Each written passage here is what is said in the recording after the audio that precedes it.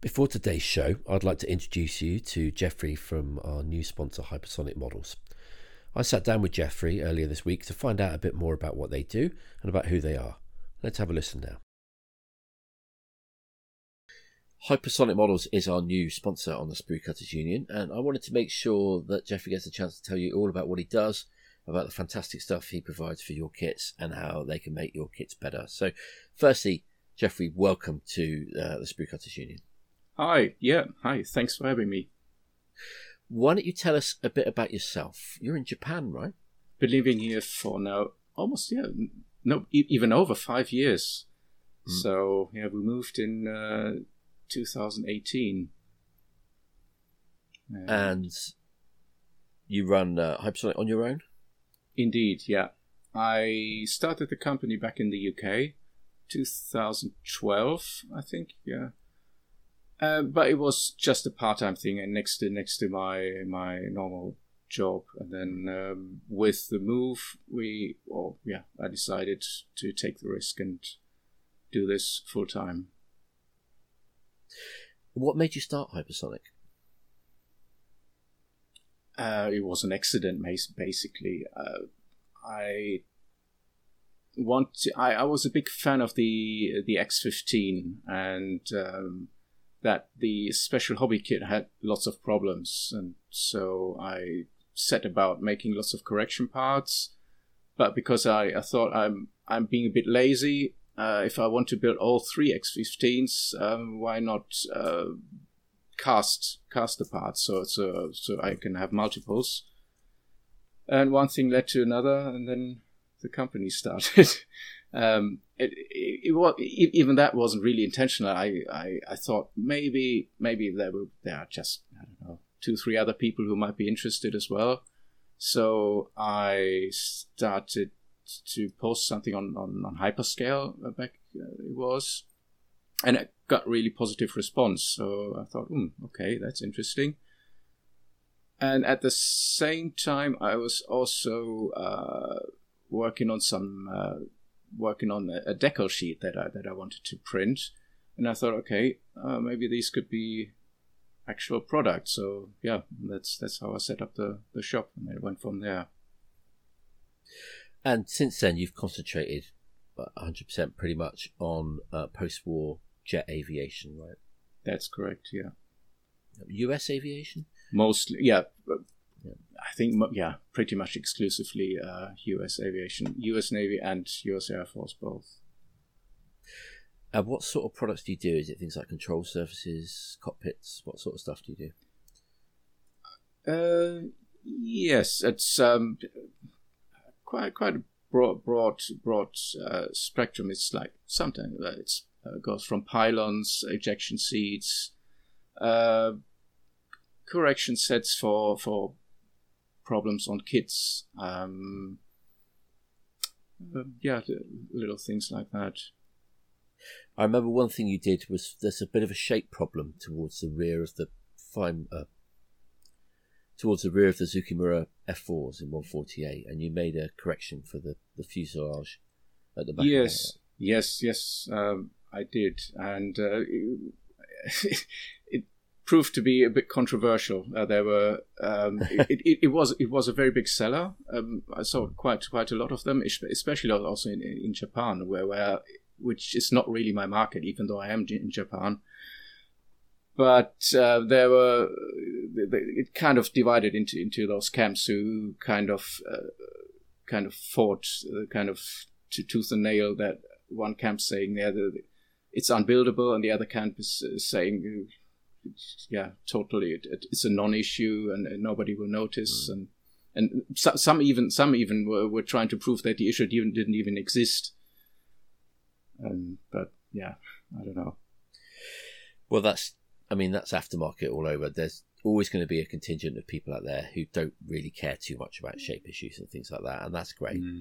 These kind of products aren't for them, and then there'll be a small number that say I can do it myself, which is fine because they have hundreds of hours a week to work on it.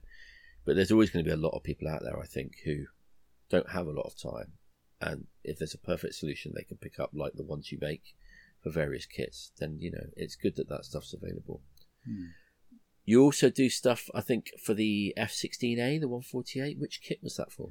That's for the new kinetic kit, because the kit is the later F-16A, so it's the MLU, or that there are various parts contained in the kit that are even applicable to the early versions, but a number of critical parts are not. So for instance, the small stabilators are not in the kit. An early instrument panel and combing are not in the kit, and stuff like that. So that's what I'm providing. So how many parts are there in that set? I think there are 7 or 8 or so there. So there's an early environment control system exhaust port, which is quite different to the later F-16s as well. As I said, the stabilators. There are static wicks included as well. They are printed from slightly elastic resin, so they're super thin, but because there's a slight elasticity in them, they don't break very easily. Because some 3D resin can be quite brittle, right? But pretty much all of them are. So that's. I mix a bit of an elastic compound into all of my resins, so all of my printing resins are slightly less brittle than they were if I used 100% stock resin. But for these tiny super thin parts, I have a special mix. So a bit more forgiving when you're trimming off supports and stuff like that, or even handling the model a bit uncarefully, should we say? Yeah. It's still more brittle than cast resin, but it's not as bad as the stock resins. Now, you originally started out hand mastering parts, but you went over to 3D. When did you make the change? It was a gradual transition, basically. Pretty early on, I think, as I said, I started in 2012, the shop. I think I did my first CAD design part in 2013, but I used the various numbers of outsourced print services to have the parts printed, and then I used that as the master for casting. And I did that for quite a while. In the end, I used gas patch models quite a lot as a printing service for me, and then it was the advent of the latest generation of printers that got me into printing my own production parts as well, because I had been working with printed masters and casting for quite a while, and the masters were of course CAD designed previous to that, but it's the newer higher quality affordable printers that got me to print my own parts. I understand you've got some more sets coming soon for the Kinetic F104 as well. Yeah, that's correct. I've just released a backdate set for an A. So the Kinetic has a kit that's marketed as a A/C, but basically the parts in the kit are just a C. There are no A parts in the kit. So with this set that's just released, you can build a late A with the upward firing ejection seat like the C. So you can use the kit from the seat that's contained in the kit, or use one of the various aftermarket seats. But all the other parts that are needed to build an A are in the kit. I have a few other A and other F104 sets coming up as well in the future. Can you tell us about those, or are they top secret at the moment? One thing I've hinted, I think, at publicly is an early A, so with the downward firing ejection seat. So it will include a complete new 3D printed ejection seat, new cockpit interior, bulkheads, ejection rail, new canopy, tubing that goes around there. So that's going to be quite involved. But unfortunately, Kinetic has thrown a bit of a curveball in that they molded kind of recesses in their canopy to accept the tubing for the later version. But those recesses, but because the early type tubing is different, those recesses are not used and they stick out like a sore thumb. So I'm now have the conundrum to come up with a solution to have a new canopy manufactured. So, which is the three options are resin cast, clear resin, where I have one guy who could do that, because I'm not prepared to do that because I know how difficult it is. Then there is low pressure, short run injection molding. And I have even an option for a high pressure proper tool injection molding, but each has got their issues, and I need to find the best solution. So that's the issue basically that needs to be resolved before you can go ahead with that set. Yeah. I have the master designed. It's ready to go, and I've done a test printing at home as well. But I just need to see which route I can go forward. It sounds like the quality of the items you produce is the key thing for you at Hypersonic.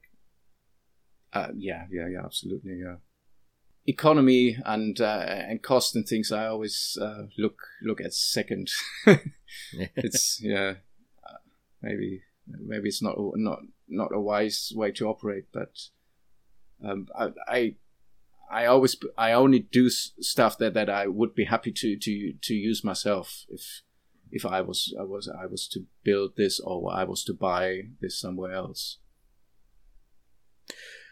So to sum up, I mean, you do a huge range of fantastic upgrades, conversions for various post-war jet aviation subjects. Where can people buy this great range? First port of call would be my website, hypersonicmodels.com. There's the web shop. But I have a number of retail partners around the world. There's Victory Models in the US. There is the 48ers in Cyprus serving Europe, Aviation Megastore as well. There's B&A Model World in Australia. There is my local shop in Osaka, Hobbyland, and Affordable Models in Malaysia. That's I think that's it. Do you have a UK seller? Okay, so if a UK customer orders in my web shop, they pay directly VAT on my products in my web shop. And so when they receive the order, they don't need to pay VAT to the postman, and they don't need to pay a service or handling charge. Well, thanks Jeffrey for coming in and telling us all about Hypersonic. And don't forget, you can find out more about the fantastic resin products from Hypersonic at hypersonicmodels.com.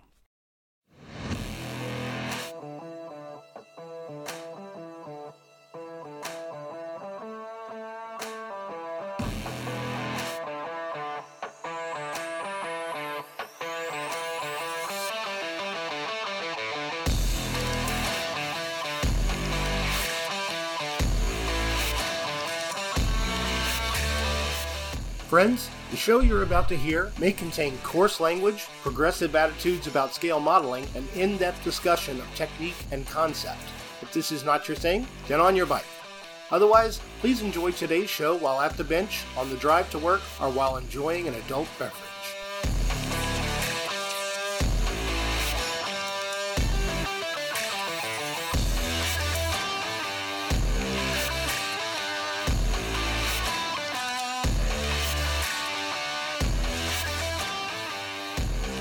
All right, folks out there in listener land, what is up, gangsters? This is the Sprue Cutters Union, back at it again, and this is episode 50, the big 50. Hard to believe that we have been doing this stupid shit for this long, but here we are, and today it's going to be kind of a, sort of a special thing. I am joined as usual by my partners in crime, Mr. Tracy Hancock. Hello.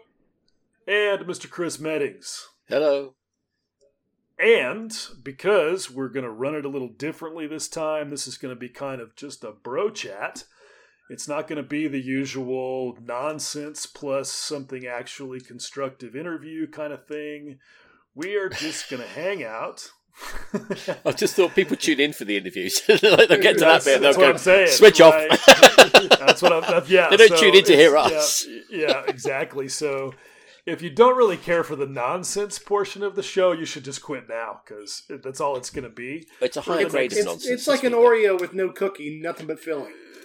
That's what exactly. Perfect analogy. For the next 2 hours, it's just going to be dumb and random, and if you don't like that, you should just go away now. So, we'll save you the trouble. But in that interest, we are joined by one of our oldest friends of the show, going clear back to episode 1, right, Matt? Yep. Episode 1. OG. Yep. OG, our very first guest ever, has returned again, Mr. Matt McDougall of Doogs Models. I apologize in advance for being here. Matt had nothing better to do today. Yeah. This is community service for Matt. Yeah, we were begging. I hope the judge accepts it. We were about to put ads on Craigslist for guests. For a guy with a van and a limp.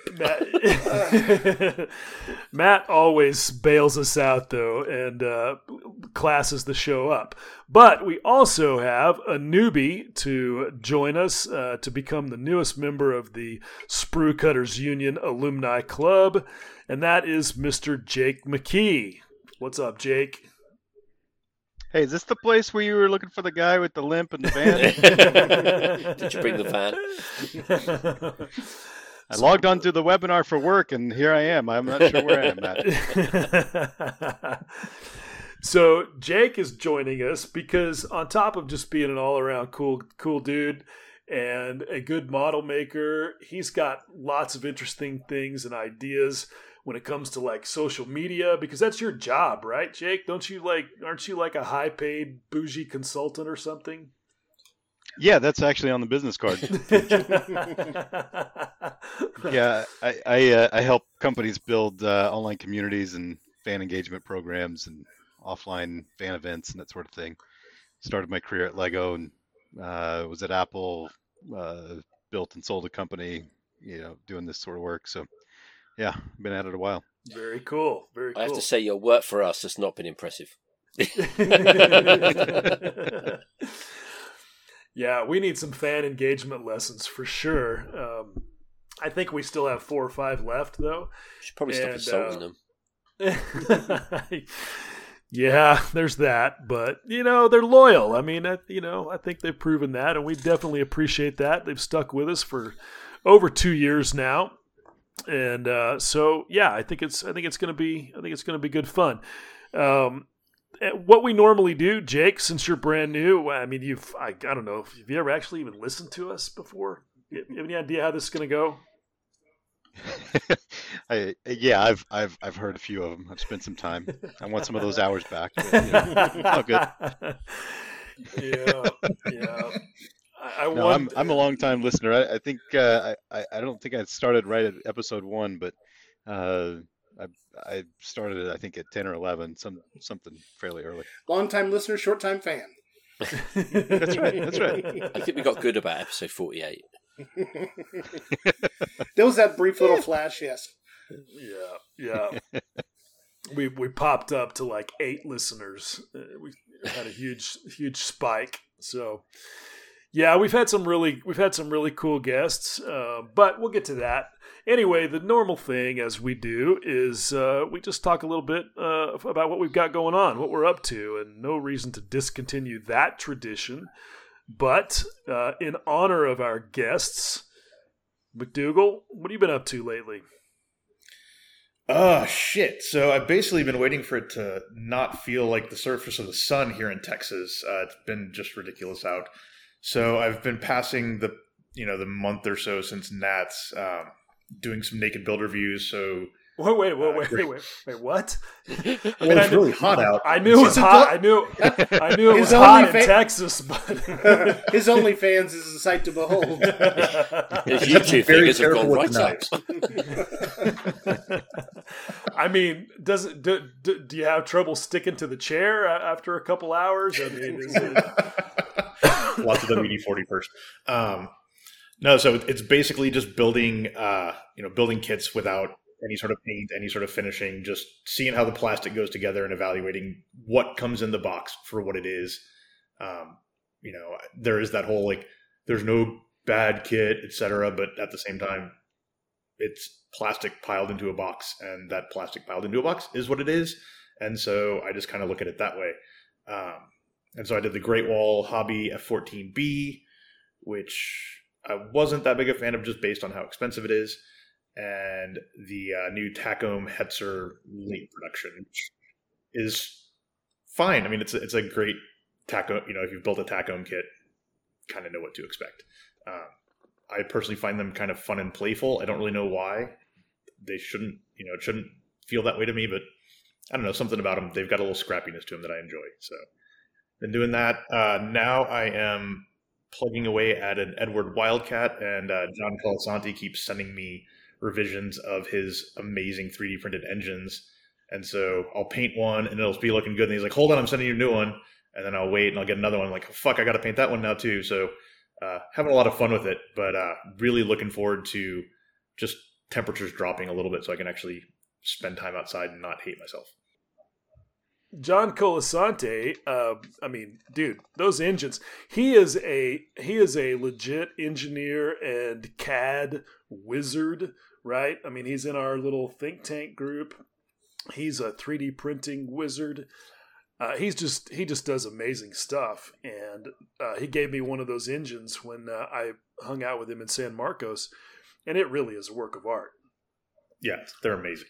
I mean, all the spark plug wires are, part of the thing. It's just part of the print, and the Cyclone that he sent me for the FM2 is, I think, even more amazing. Like just the work on the cooling fins and just the textures going on there, it's insane.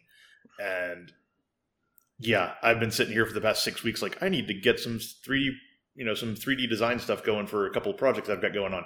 And I still am procrastinating on scanning the parts that I need for reference to get the measurements 6 weeks later, and he's designed 2 or 3 more engines since then. Yeah. Yeah, he struggled for a long time with his first engine, but I think once he kind of got the methodology down, it really opened the floodgates. Because if you've ever looked at the cylinder head of something like a Wasp or one of those World War II era radials, it's a really, really complex shape. And then you divide it up into all those cooling fins, and it is a very, very non-trivial task in CAD. It's ridiculous. So, and it's pretty much impossible to injection mold them and have them come out good. Yep. There's no way you can injection mold it to get the shape right, because it creates undercuts and because they're so thin. And what you can achieve with 3D printing is amazing, but designing it is super, super hard. Him and Fanch. I mean, Fanch has done. I mean, he did the whole R2800, and you can get that over on Cults on Fanch's page there. And I don't know if John's gonna sell his or not. He should, because there's already people who are like, bro, please, I need it. So. I mean, I'd buy a larger scale one just to paint the engine, just to have it as a standalone model, because it's that nice. It really is. Yeah, and it would scale up. That's what I commented today on Matt's Instagram, I think, that he had posted a picture of that engine. And I'm not an aircraft guy, but all of a sudden I'm thinking, man, if you put that on a rack or some sort of lift and you just put it in a little factory vignette, that in itself would be a fun little project. I'm like, shit, I want to print one out at 1/10 and just make it and have that be a kit in and of itself. It's almost too nice to put a cowl over it because it hides too much of it.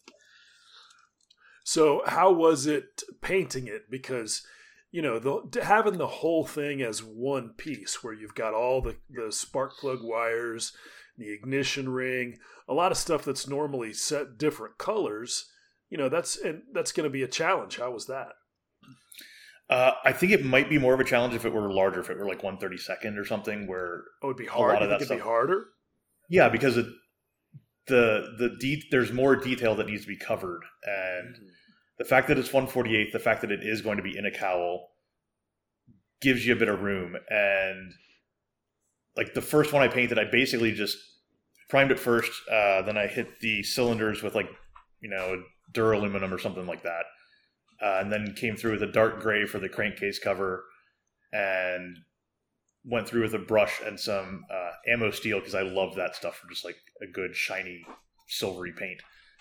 Did that for the ignition ring and some of the connections for the wires, and then the wires got like a pale gold type color. Just that was kind of like the first pass before he was like, "Hold on, I'm sending you a new one." I was like, "Well, I'll my ass then. I'm not going to go all the way if I'm replacing it."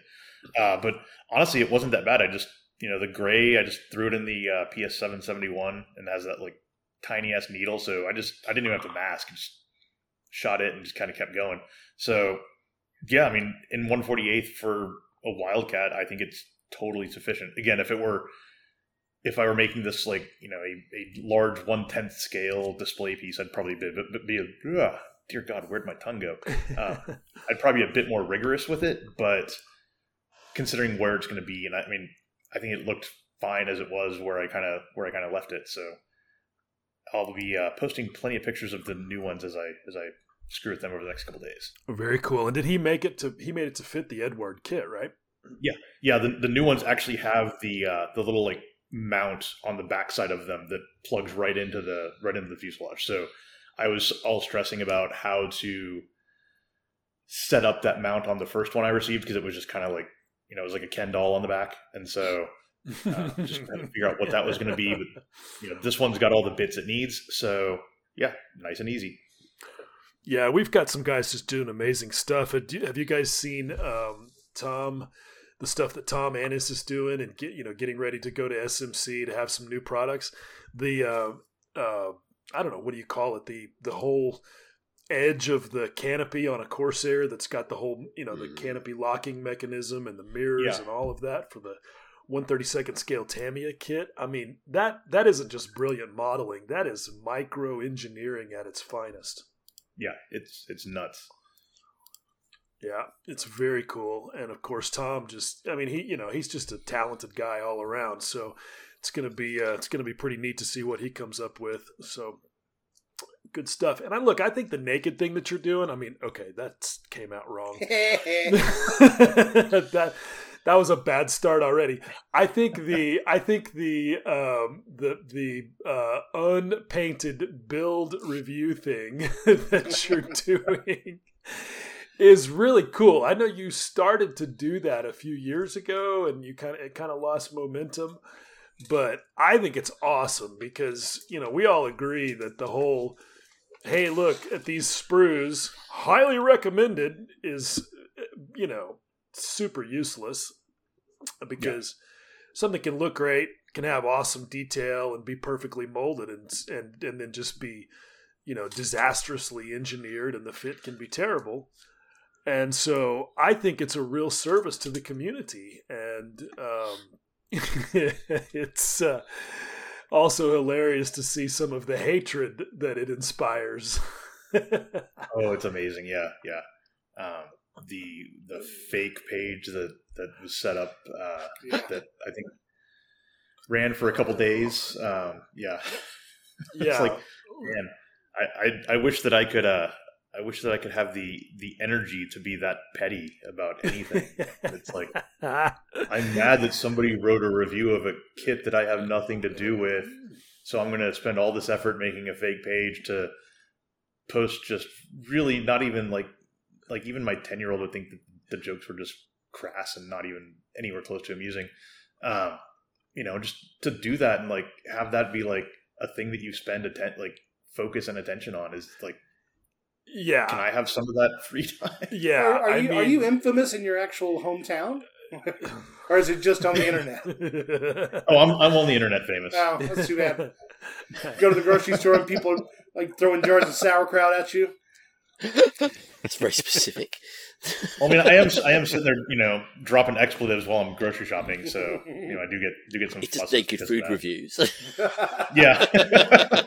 Sir, you can't be in here doing that. He gets a little sideways in his neighborhood group on Facebook occasionally. You guys are going way too fast on my street, or It's but it's fascinating because, like, to give some context, going back, this was early in the history of SMCG. You did the what was it? The Kitty Hawk SU-22? The SU-17. The SU-17, the fitter that didn't fit. Yep. And it just, the rage was, some of these guys. It was hilarious. Oh, they were apoplectic. Just blowing gaskets left and right. And this basically happened again, except now these guys created this page called Dougs with 3 O's. Dougs models. The 2 L's. And yeah. Super clever. Right. Super clever and edgy, bro. And making fake posts and commenting as you on some of these other groups. It was truly, how does it feel to know that you live rent free in these people's heads for so long? Honestly, it's kind of sad. That's how I think. It's like Jesus. Like, you're like Jesus. What? Yeah, y'all need Jesus. Y'all need. He lives Jesus. rent free in a lot of heads. That's what you need, right? Y'all need Jesus. It's again, it's like I can't imagine having that level of petty obsession to where I can't even imagine just starting up like a fake screen name and going just to post just the nastiest, stupidest shit in someone's YouTube comment. It's like, no, I'll just comment as myself and say your video sucks. Right. Here's why it sucks. And so I don't understand the whole ooh, we're gonna sneak around. It's like it's like the digital equivalent of trying to egg someone's house or something. And it's like, who cares? So yeah, it's more just when that page first came to my attention, I was like, whatever, ooh, it has 1 like, cool, that's wonderful. But then when they started commenting on other pages and other things like that, and started bringing in other, tagging other pages in to talk shit about them too. It's like, okay, I need to say something like, hey, I'm aware this is out there. It's not me. It'd be cool if they got some psychiatric help. Yeah, well, a little sunlight's a good disinfectant, and it's not like anybody was fooled. Everybody who pays attention to you at all knows, and the thing is that within a pretty close range, we know who these turds are, and it's the same guys over and over again who have been following you and me around like angry chihuahuas for the last 8 years, because, oh God, I said you don't have to gloss before decals. Don't say that again. There are people out there with 30 years experience who'll be really upset about that. Right. I don't think they're like chihuahuas because, let's be honest, chihuahuas bring their hate right out in the open, and they are not. They don't shrink away from it. They're like, fuck you, I'm going to kill you. If I wasn't 5 pounds, you would not have legs. Yeah, let it pretend to be a Rottweiler. Yeah, exactly. They're much more honest about it. And, and these guys, we've had 3 or 4 imitation pages of SMCG over the years. And the Edward group as well. We kicked them out of there and they did the same thing. Yeah, the Edward group.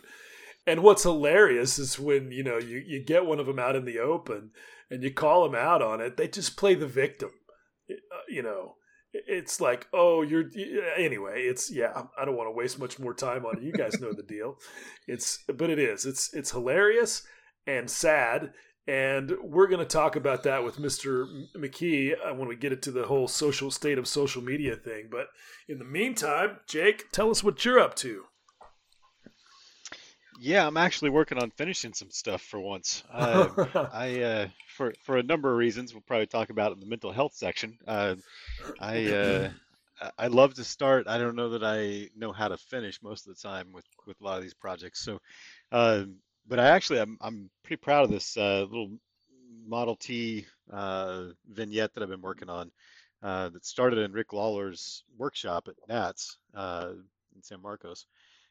Started sort of just conceiving it, hacked around on it with too few tools, and got kind of the idea down, and then started over again when I got home. Little small, 4-inch by 6-inch vignette or so. But yeah, it's almost the base is done, the figure's done. I'm just waiting on the replacement Vargas models to arrive. The one I got at Nats that I thought, this would be perfect on this little vignette. Had a big old nasty print line through the middle of it, so he's working on replacing it as we speak. Well, that's good. That's cool that he's standing by it. Yeah, hopefully. It's been a little bit of a communication challenge, but I think that hopefully we've resolved that. But great little kits. He's got some really nice designs for some really unique things. Which that's kind of where I've been doing this a long time, and I'm finally getting to a point of saying, okay, I want to try some new stuff, something I haven't done before. So this Model T with tracks, not wheels, is on the vignette. It's just a nice, simple little scene with a little lit up street pole that I converted from the Mini Art house accessories kit, and used foam to do the cobblestones, and played around with a couple of jars of various AK and MIG products I've been holding on to. Finally broke out their concrete, the AK concrete, which was real nice. But so that's one, and then finishing the figure that Matt and Will and I were doing with Jim Rice, the medieval soldier at the painting bust, I think. At the painting workshop in April.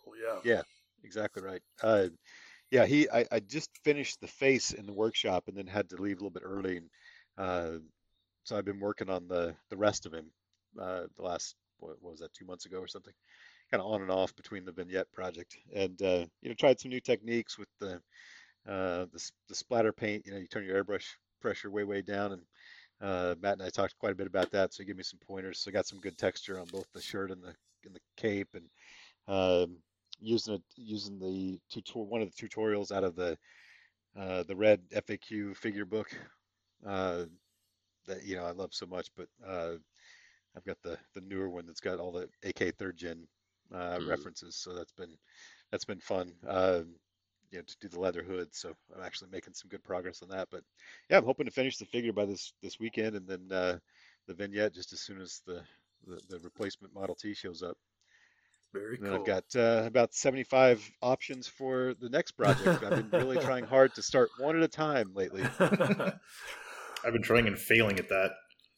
That reminds me, though, speaking of the workshop, Matt, have you been using those Pro Acryl metallics that we bought? A little bit. I actually wanted to use them on the engine, and I could swear I had like a dark silver or something, but I couldn't find it.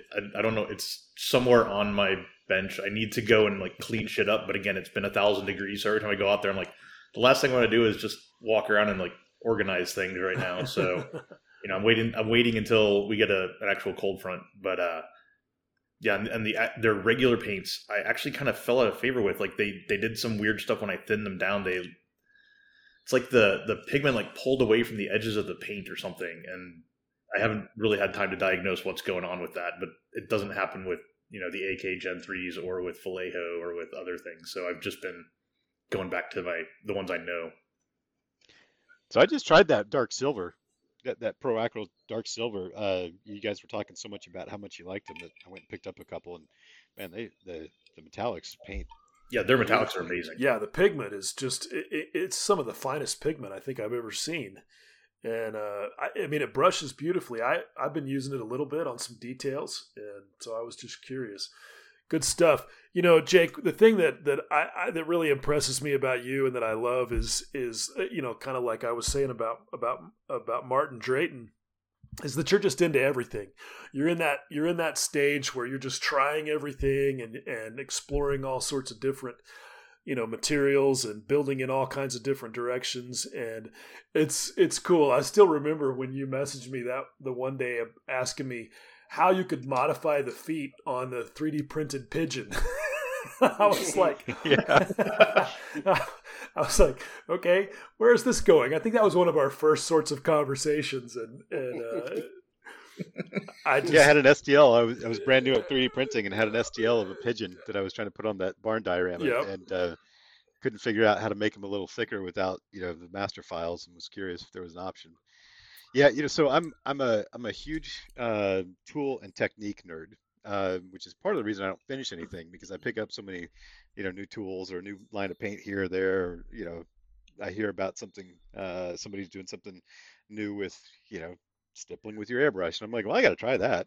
So then I spend an exorbitant amount of time trying to get it refined, and by the time I'm halfway decent at it, I'm like, well, that project's kind of boring. Let me move on. Which is why I have a bunch of shelf queens. And I actually went through and did a bunch of housekeeping a couple weeks ago and threw out effectively all the shelf queens that I had, and said, I got plenty more models to work on. I don't need to be having these things just, poking fun at me every time I walk into the hobby room. But I'm on this vignette, for instance. I've been trying some new techniques, and doing the wiring up of the street lamp, and just trying to do some stuff, and instead of just testing it. But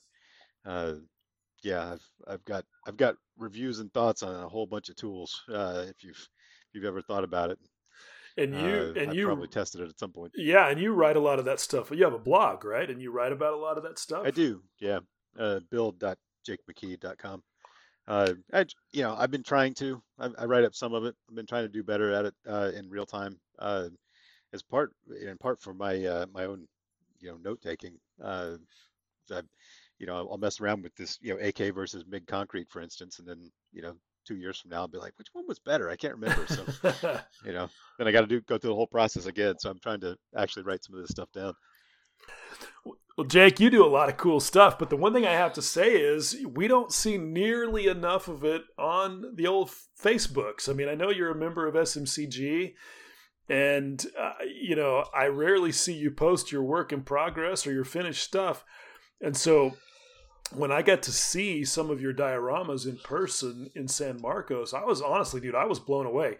I knew, because you'd asked me some things and had sent me a few pictures. But you've come a long way, man. The stuff you're doing is really good, and I hope you don't mind people seeing it, because we're gonna have to post it in the show notes. Oh yeah, of course. Yeah, that was as much about my.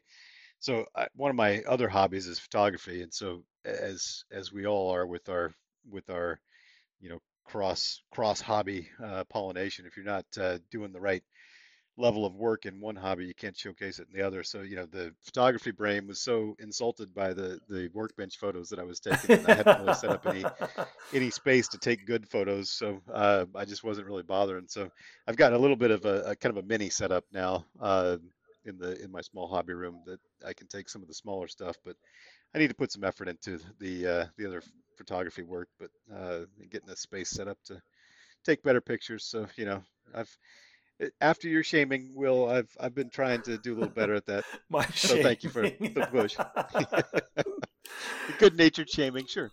Well, look, I just love seeing beautiful work, and it's just fun to see people make progress. And I mean, your stuff is interesting. You've got a lot to say and a lot to offer, and I just think you should be out there more. But that's just me, Yeah. And you are quite a good photographer as well, so I know you've also got thoughts and advice whenever people get on that topic, as we occasionally do in SMCG. Occasionally, here and there, now and then.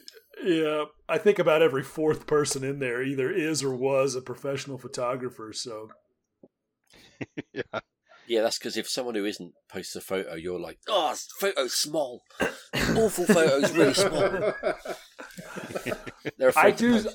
I do call out small photos. Will does offer free criticism. Professional criticism. No, criticism, yeah. It is what we do in there, and I firmly believe that if you want good feedback, at a minimum, you gotta make your stuff. Well, you've got to be able to see what you're critiquing, haven't you? Yeah. It's really not that I'm harshing on people's photos. I mean, it's not that, because you don't have to be a professional photographer. You don't have to have bazillion dollars worth of fancy equipment. It's just that for the purposes of the group, for what we advertise that we're there for, you got to be able to see it. It's that simple. And I also feel like that, when somebody does really amazing work and then their photos don't do it justice, that it's kind of the nice thing to do to try and help them along, because look, beautiful work deserves beautiful photos. So I'm only joking at the fact that you offer free criticism. It's, a lot of the times it's like, small photos are small.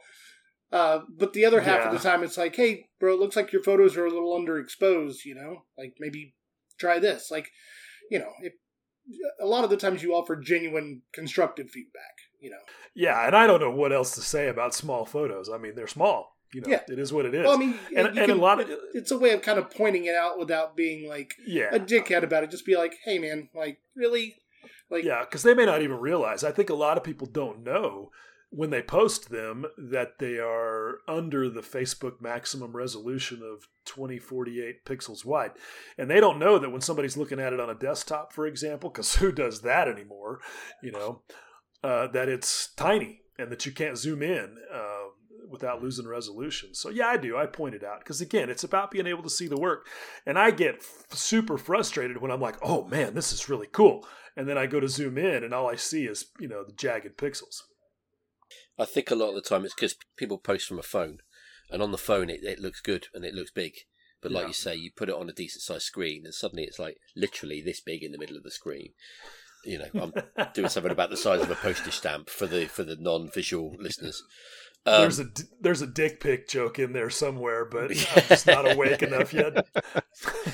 And so when you look at it on a desktop, it just doesn't work. But they don't know that when they post it. So right, yeah, and they may not be aware. It used to be that Facebook gave you some options for how to upload your photos in full resolution, and I think that they've made that much harder. I don't know. For whatever reason, mine seem to all post full resolution across all platforms. So the genre of product photography is its own genre, right? Yeah. Where people have careers doing product photography, and part of my irritation with shooting my models to share is my perfectionist brain is so mad at how they turn out, whether it's with my iPhone or with my very high-end Sony camera, right? It's either if you don't get it right, the colors don't show up right. Trying to take pictures of figures is always a nightmare where they don't look super grainy and like you get every dot of paint that's ever been put on the figure, right? The work of taking good photos that actually represent the work that you're doing, and not just for me, not just pissing me off because they're not not what I'm seeing in real life, is part of the mental hang up. But again, with all things, including trying to finish the work, get it out the door, even if it's not perfect, don't go back and reiterate, just get it done, get to the next one, has been my approach for not just the modeling but the photography as well. Yeah, I know them feels for sure. But here's a question, because we're all iPhone users, right? All five of us. Mm-hmm. So I've got the new iPhone 14 Pro. Who else does? I'm on 13. You're on 13. Jake, you've got the 14 Pro? Yeah, I do. Yeah. Chris, Tracy, what do you guys have? I think it's a 6S. SE. Yeah. Still, yeah, and they still work great. This is not about. Yeah, that. The camera's not fantastic, but the phone's alright, but the camera's not. I mean, it's still decent though. It's better than my old little compact digital camera. Yeah, and the reason that I'm asking is because pretty much the only reason that I ever upgrade my iPhones is because I want to get the best camera, because photographer dork. And my iPhone 11 Pro was great. Like it had the 3 lenses and I mean, they've always, Matt can testify to this, their sensors, because they're so tiny, are a little less capable at processing subtle tonal shifts. And so you can always tell like a picture when you zoom in on it that's been shot on something like an iPhone, because it looks super chunky. I don't want to say grainy because that's not quite right, but it's just super chunky. And so there was always that, but it didn't have trouble finding like the right white balance when I'd take photos at my workbench under my work lamp with the gray, cutting mat. But my iPhone 14 Pro is dog shit. And I can't believe I'm saying that because I'm an Apple guy. Oh yeah, I think what happened was it was the 12 or the 13 that they introduced the AI photography functionality that's built into the chip, and you can't turn it off. Yeah. It's also the same reason why your lenses have such a hard time figuring out which of the three to choose. And they, on my fiance's phone, hers for some reason constantly switches between them and doesn't grab focus and won't stay on it. Mine does a little better, although it's gotten a little worse. But yeah, the 11, maybe the 12, I love taking pictures on it. I was always flabbergasted with how good it was. Yeah. And the moment that they introduced those AI features that come,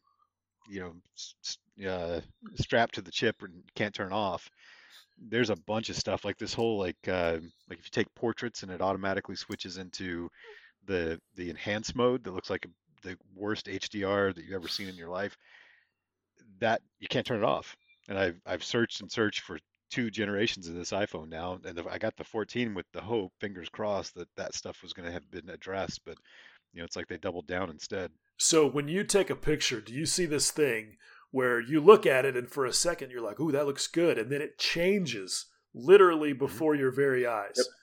So you see that too on your 13, Matt? Yeah, and a lot of times, especially if you're shooting like something close up, that's where a lot of it'll be like, is it going to try to do the macro mode, or is it going to just use the regular lens? And so that, depending on like where your distance to subject is, it'll do that kind of shit. Yeah. And I've also found that if you take if you take one that's like just on the macro edge of that, and you take another one that's just a hair further away that switches back to the regular lens, they'll have completely different white balance values. Yeah. Yep, I've seen that. But mine, it's like it's trying to add some kind of a recipe for contrast and tone, and it just ends up looking processed. And I'm like, I didn't ask for that. It's really frustrating. So I don't know. It's honestly the first time in my entire decade of being an Apple guy, way more than a decade, 15 years, where I'm like actually unhappy with an Apple product. I mean, other than the Magic Mouse, but that's its own thing. I mean, well, did it not come with batteries? No, they put the first one came with batteries, and that was a pain in the ass because it just gobbled them up. Yeah, but I was making a sex toy joke. Never mind. Yeah.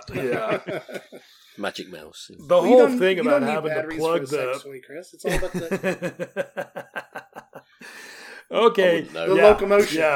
Yeah. See, Jake, I told you this is what happens. It's just off the rails in an instant.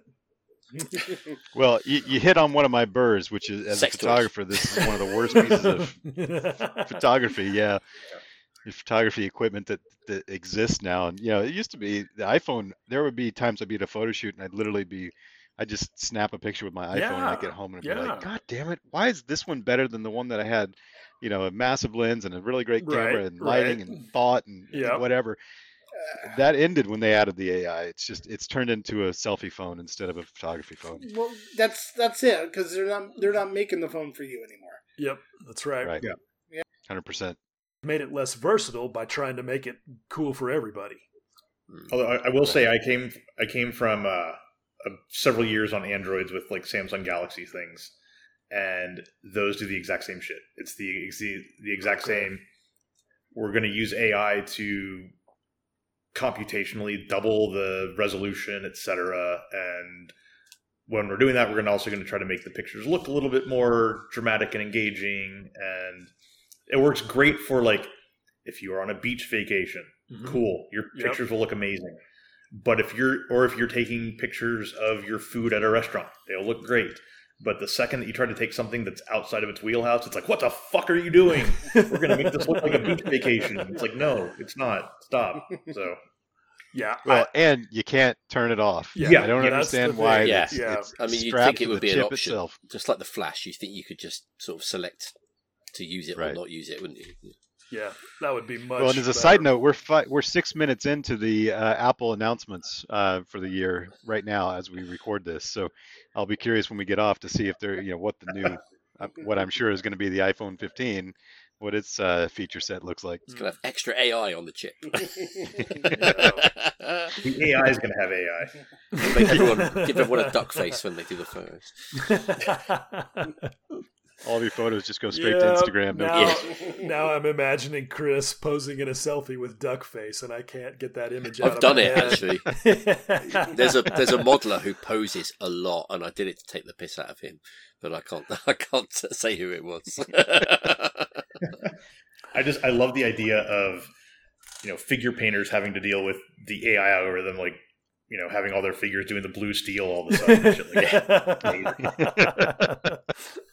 Actually, going back to something Jake said, it is especially hard, I think, to take photos of figures because figures have such a huge range of tones if you're doing it right.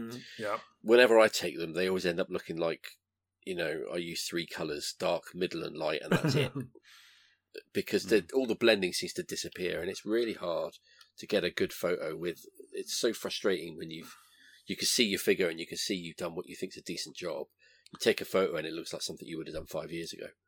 Do you know what I mean? It's just... Well, and and I struggle with that too. And I've been thinking about that a lot because this is the first 1/10 scale bust I've worked on, versus all the other figures I've done are 35th scale, right? Much different size. And when you're trying to fill the frame with a figure that's already big, like this 1/10,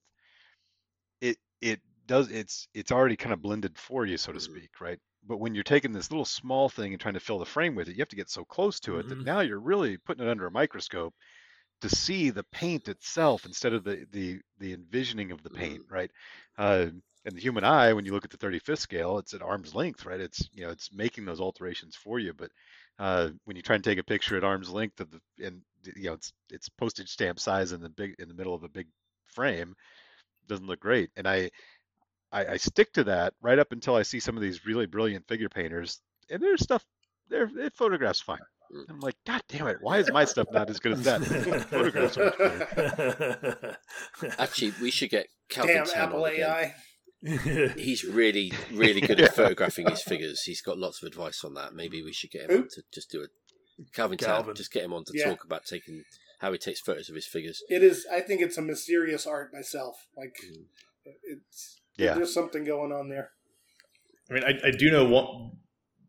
Not an expert in this in any means, but one aspect of it, like I've got a Nikon D850 that's my main finished build shooting thing, and it's got a giant sensor on it, and it has amazing tonal range, just fantastic. And it I'm generally not of the opinion that go out and spend a shitload of money on camera stuff and it'll give you better results, but it's one of those where for that purpose of tonal range, that camera does stuff that like the iPhone could never even think about doing.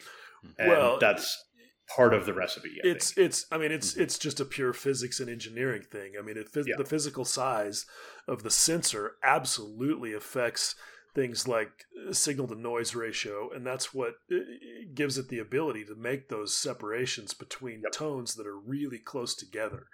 And the sensor in an iPhone can't be more than 5 millimeters on a side or something, and you can compare that to a full frame sensor in your DSLR, which is called that because it's the same size as a piece of 35 millimeter film. It's easy to see. These little phone cameras are pretty amazing for what they do when you think about it. But we, I think, are just kind of trying to use them on the fringes, and unfortunately they don't give a shit about our use case.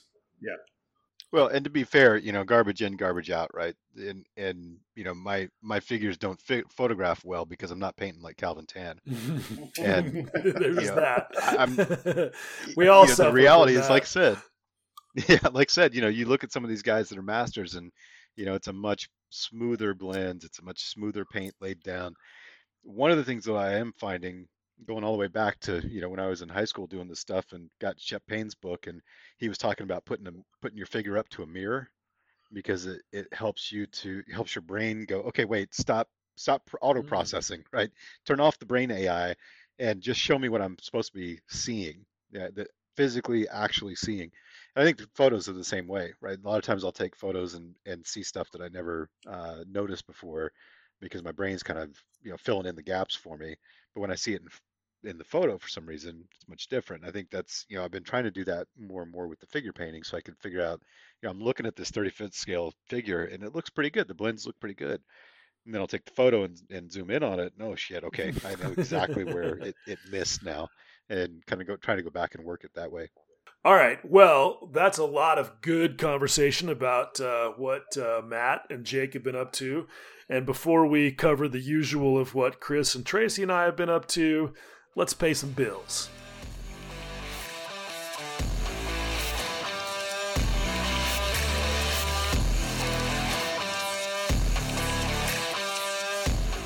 Hey everyone, it's Chris at Inside the Armour Publications. I'd like to tell you about the new ebook we have available right now, Perfect Pits, the 2nd edition. This is the same book as Perfect Pits that we previously released in print. However, it's now available as an ebook from InsideTheArmour.com and includes new material for a 2nd edition. You can download this book along with any of our other ebooks on the ebook section of our site. In addition, I still have copies of Models from Ukraine Volume 2 if you'd like to help raise some money for a good cause and get a great modelling book full of fantastic artists like Calvin Tan, Paolo Portuese and many others. Please do go to the Supporting Ukraine page of the Inside the Armour site. All these books and more are available right now, including Tetra Model PE, Wingsy kits and a bunch of other great stuff at InsideTheArmour.com.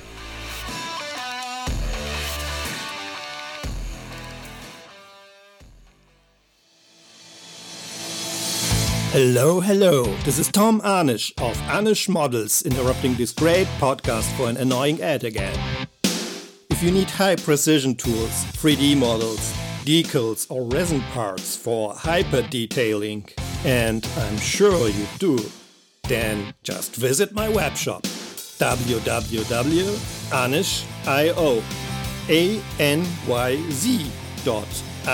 anyz.io. Low-priced worldwide shipping and even free shipping for many countries available.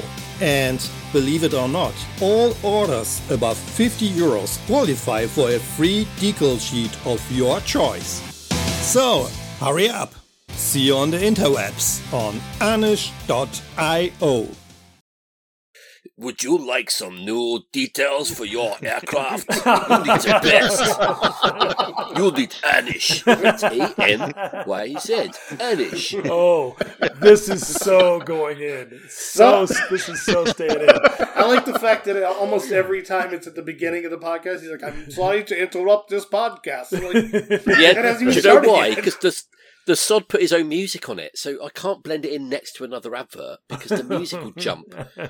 It's like if he hadn't put a music track on it, no problem. The cheeky sod. You know what? He's got a DeLorean. He deserves to go at the front of the line. Yeah, look, I mean, Tom is just living his best life with that DeLorean, and yeah, he's just a cool dude. When Chris first told me that he had his own ad that he wanted us to run, I was like, well, damn, what am I, chopped liver? Because I'd been reading them.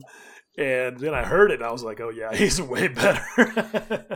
I try to get people to record their own ads because otherwise it's our three voices all the way through. Yeah. And I think listeners just kind of switch off and don't hear the advert. Can you blame them? For the sake of the advertisers, if they do it, it wakes people up. Yeah. It's like the way the adverts are slightly louder on TV shows. It just sort of...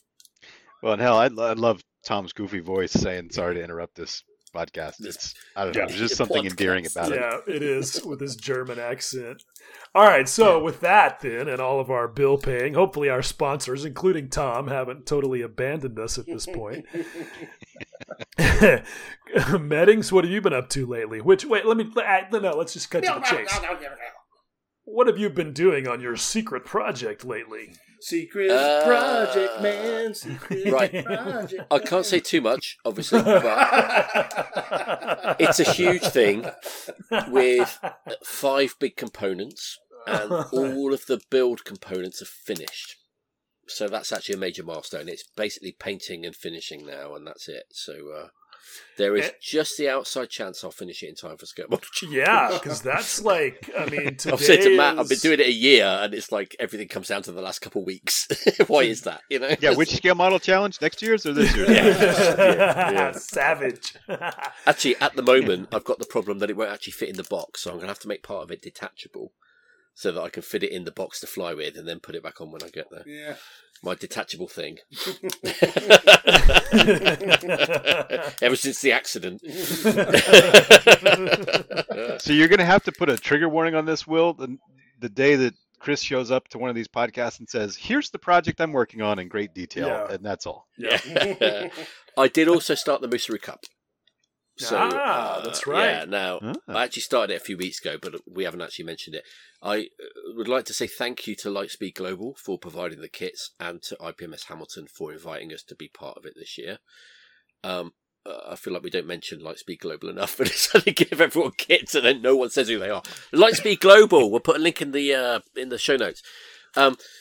Yeah, and it's a 1/72 truck, and I'm channeling my inner Alex Clark and doing it as a burnt out one. So lots of scratch building. I've already cut the doors out on the bonnet and stuff off the one-piece cab. Yeah, they changed the playing field this year. Scratch, You don't have to build it straight out of the box. So thank God, because there's one thing I wouldn't finish is an out-of-the-box build, because I just get bored building models out of the box. I probably won't finish it anyway, but Yeah, and a 1/72 scale truck straight out of the box. I mean, it's a weekend's work, isn't it? Yeah. So that's it. I went on holiday and it was nice, and now I'm back. So there we go. Let's see. Today's September the 12th, so SMC is what, 3 weeks? No, about a month. Oh, okay. It's the 14th and 15th. Okay, it's the middle of October. Yeah. Okay, good. But I should say I'm going to Scale Scotland, not this weekend, the weekend after. So that's going to take 3-4 days out of it as well. So you spend a year on the building side of it, and you have to figure out how to make it detachable, and that leaves about less than a month to do all of the paintwork and all of the No, I've done 3/4 of the paintwork already. I've been painting as I go. So, yeah. We can testify to that. Yeah. We can also testify to the fact that it's going to be close. It's but it's I mean, if I don't make it, I don't make it, because I'm not going to rush something that's taking a year just to hit that deadline. I don't want you to rush, especially for a contest, but I really hope you finish, because it's going to be dope as fuck, and I want to see how it plays. I think it's going to be super cool. I think it's some of your best work. I think it's definitely my best work. Yeah. Talking of deadlines, the 1st of October, don't forget, is the deadline for entering your online entries for the competition at Scale Model Challenge. You'll still be able to register on the day, but queuing up with all the other modelers carrying your boxes and missing the show is not the best way to enjoy being there. So pre-register, and then you can go straight up to the front, pretty much, pick up your details on your model, put them on the table, and go and enjoy the show. So make sure you do that at scalemodelchallenge.com. I didn't even think about that. You guys have bullied me into shipping the You're there, go, please take my model. Yeah. To shipping the tiny stang from the past Moosery Cup over there. And I'm shipping it to Tom, assuming he's still talking to me after this episode. And it's me who he won't talk to. And he's very kindly offered to take it and hand it to you guys, so y'all can shepherd it through the thing. But I didn't even think about registering it and that part. I'm just focused jump on getting online and do that. shipped. Yeah. Okay, good. I can do that. That's going to be a project for this week. So, all right. So, what about you, Hancock? What have you been up to? Pretty similar situation to Meddings. Went on a quick little vacation over the Labor Day weekends. Just kind of got back at the bench this week. Weathering the Panther has started. I've got the lower hull pretty much weathered, and now I'm moving on to the upper surfaces of the hull. But unlike Chris, I have already decided that there's no way in hell this thing is going to make it to SMC. It's just not. I'm going to keep working on it and keep pushing it forward because I am enjoying it a lot. But no, it's not going to make it. The little Panzer 1 vignette is the only thing I'm taking to SMC. I should say that the secret project, there's another reason to have it done in time. I'm planning to announce a book about it on the Sunday, so it better be there. Ooh. Otherwise that's going to go to shit. So... Well, hey, congrats on the new book, too. Yeah. Oh, thank you. Yeah. Well, semi-new. Yeah. Semi-new. I should really mention that so people can buy it. Yeah. Yeah. Perfect Pits did really well last year. I released that, and then I released the Models from Ukraine Volume 1 within a month of each other, and both of them went great guns. All I did was post books for a month. It was brilliant. Sold really well, and then it sold out. And then Dai Nippon Kaiga asked me to if they could publish it in Japanese. And when they did, they said they wanted a bit more content. So I asked Fanch Lubin to do an article, and he did one for the cockpit of his what's that plane? The Tiger Shark. Yeah, the, thank you. F7F. Yeah, the one he made the engines for too. Yeah, he did the a cockpit article for that. So I asked Dai Nippon Kaiga if they minded if I did the ebook, because obviously I want them to have a chance to sell their book. They said that was fine, and they were fine with me publishing Fanch's article. So it's come out as an ebook now, and an expanded edition on the first one, which includes Fanch's article. So if you've already got it in print, you can get you can buy it again because it's more stuff. Didn't you put more content in for one of the Japanese, the 48, no. The plastic potato? No, other than that, it was all the same content. Okay. Yeah. No, I think what Jake was talking about also was the scratch building book from AK has come out. Yeah, the scratch. Oh, that one. Yeah, I forget about that because. That one. Well, there's a bit of a story with that. They asked me to write a book. I wrote a book, but they thought there wasn't enough content, so they added a lot of content. And about 20% of the book isn't mine, but because it's a bit vague on the inside of the cover who did what. Everyone's saying, "Oh, you did a great book," and I feel really bad because there's work in there from people like Robert Dopp and a bunch of other really good people, and so it's not all mine. So some of it's mine, some of it isn't. So if you open the book and you really like some of the scratch work in it, it's probably the other guys. And if it looks like white dog shit, it's from me. So but you can get that now from AK Interactive or anywhere that stocks it, and it's modelling from scratch, Styrene Manual 15. Styrene Manual Learning Series 15. There we go. And it's got additional work in there from Oliver Deering, Massimiliano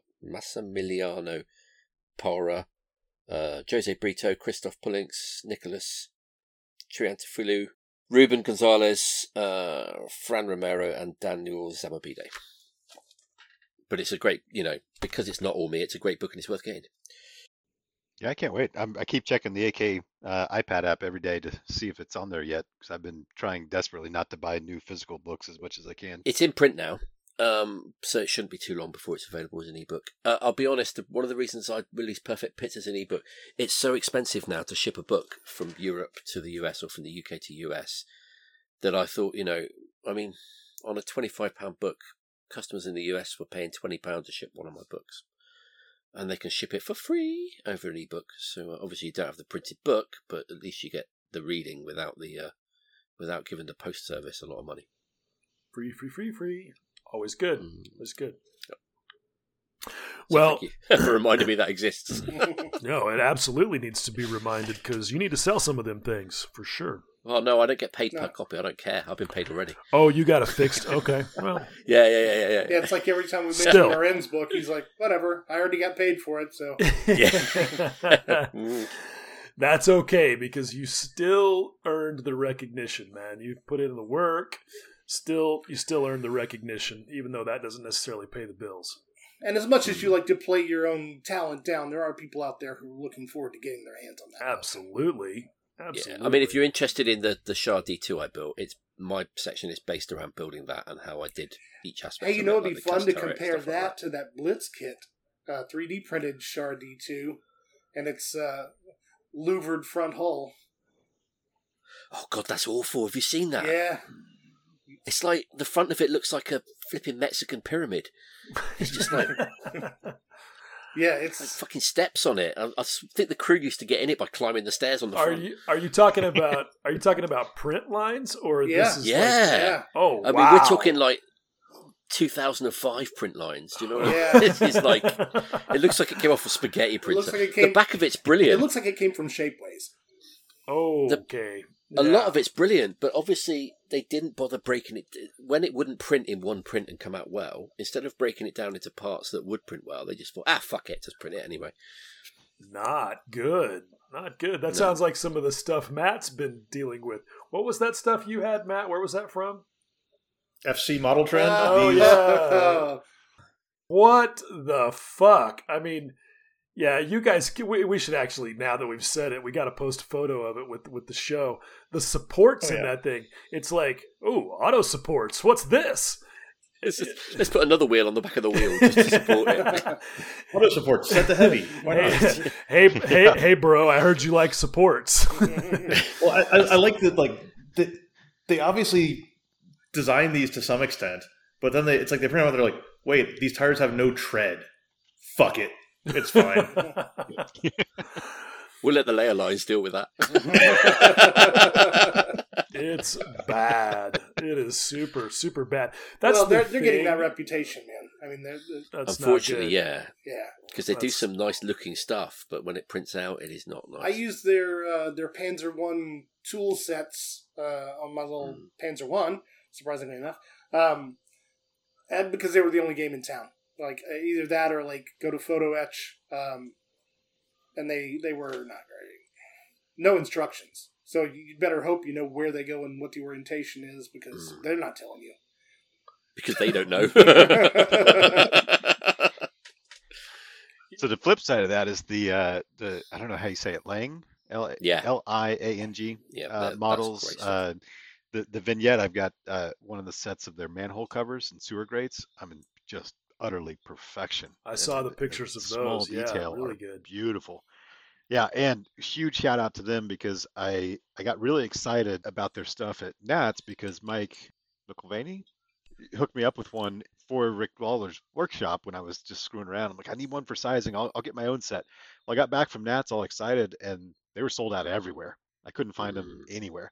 And so I reached out to the company, and they got me in touch with the guy who's here in the U.S., Adam. And Adam's like, well, I got one demo copy. I'll send you. No problem. Just cover the shipping. And so he sent, and I was able to continue on without losing the momentum, and which I was super excited about, since momentum is a huge issue, as we all know. So very, very good job for them. It's the number one enemy to finish is losing momentum, isn't it? Yeah, exactly. So it's super cool of him to do. But yeah, their products, they've got a bunch of different accessories, and I've just started using a couple of the other ones, some bottles and stuff that are also printed miraculously. Talking of amazing printed stuff, a shout out for friend of the show, David Parker. AFE Modeler have released a load of really nice printed master casting resin, I think, accessories for the new Das Werk SDKF said 251. So go along to afemodeler.com and have a look at those. They are, I mean, the detail on the ammunition cans and stuff. Well, the flexible ammunition belt. Yeah, and he's sculpted figures as well with Magic Sculpt and stuff, the old school way, and some beautiful figures and all kinds of great stuff. So yeah, he just seems to be cranking out cool stuff like weekly. It's pretty impressive. Good stuff for sure. You know, the whole thing with 3D printing, I mean, it's interesting to me to think about how the landscape has changed so rapidly, because, you know, you've got like those, what were they, FC whatever, FC model trend, FC model trend, and that just hot garbage that you could see from a mile away. And then you got guys like John Colasante, you know, printing this beautiful, complete engine, and then guys like Jared Bradley with his bone fragment stuff that he's doing in Australia for the 148s. He just has a love affair with the 148th B1B. And the delicacy of the details, I showed some of it on the last video I did on my channel. It's just incredible, and you know, these people who are supposedly producers have to be feeling some of this pressure, because it's going to get to the point where, you know, I don't know if it's worth it for these guys to even do stuff, because you can go do your own, or you can get your buddy to do it, or whatever. It's definitely changing the landscape. I will say, I think there's a reckoning coming with the quality level. You know, because I've bought stuff from like ammo before that it's like, why'd I buy this? This is not great. But I took a chance. You know who prints ammo's 3D resin? Probably FC model trend. Yeah. Whoops. But you know, like I bought a Shrike missile from somebody like last year, and it was terrible.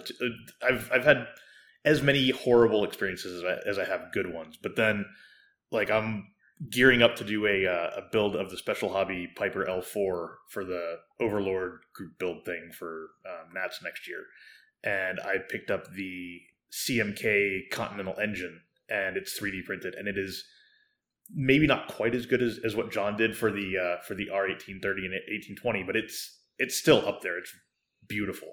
And so, as long as they've got the design and the printing quality up there, I think they're fine. It's that there's going to be as word gets around about the manufacturers that don't give a shit, I think that's where it's going to start separating pretty quickly. Absolutely.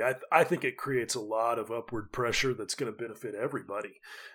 Because it's just going to be that much harder to sell your stuff if you're not maintaining that level of quality, and everybody benefits from that. I was just going to say what I also find interesting about the coming soon state is, more and more people are 3D modeling, and there's a lot of kids out there, and I say kids, I mean 14 and up, right? That are able to model some good stuff and throw it up on CG Trader and sell it off if it's good.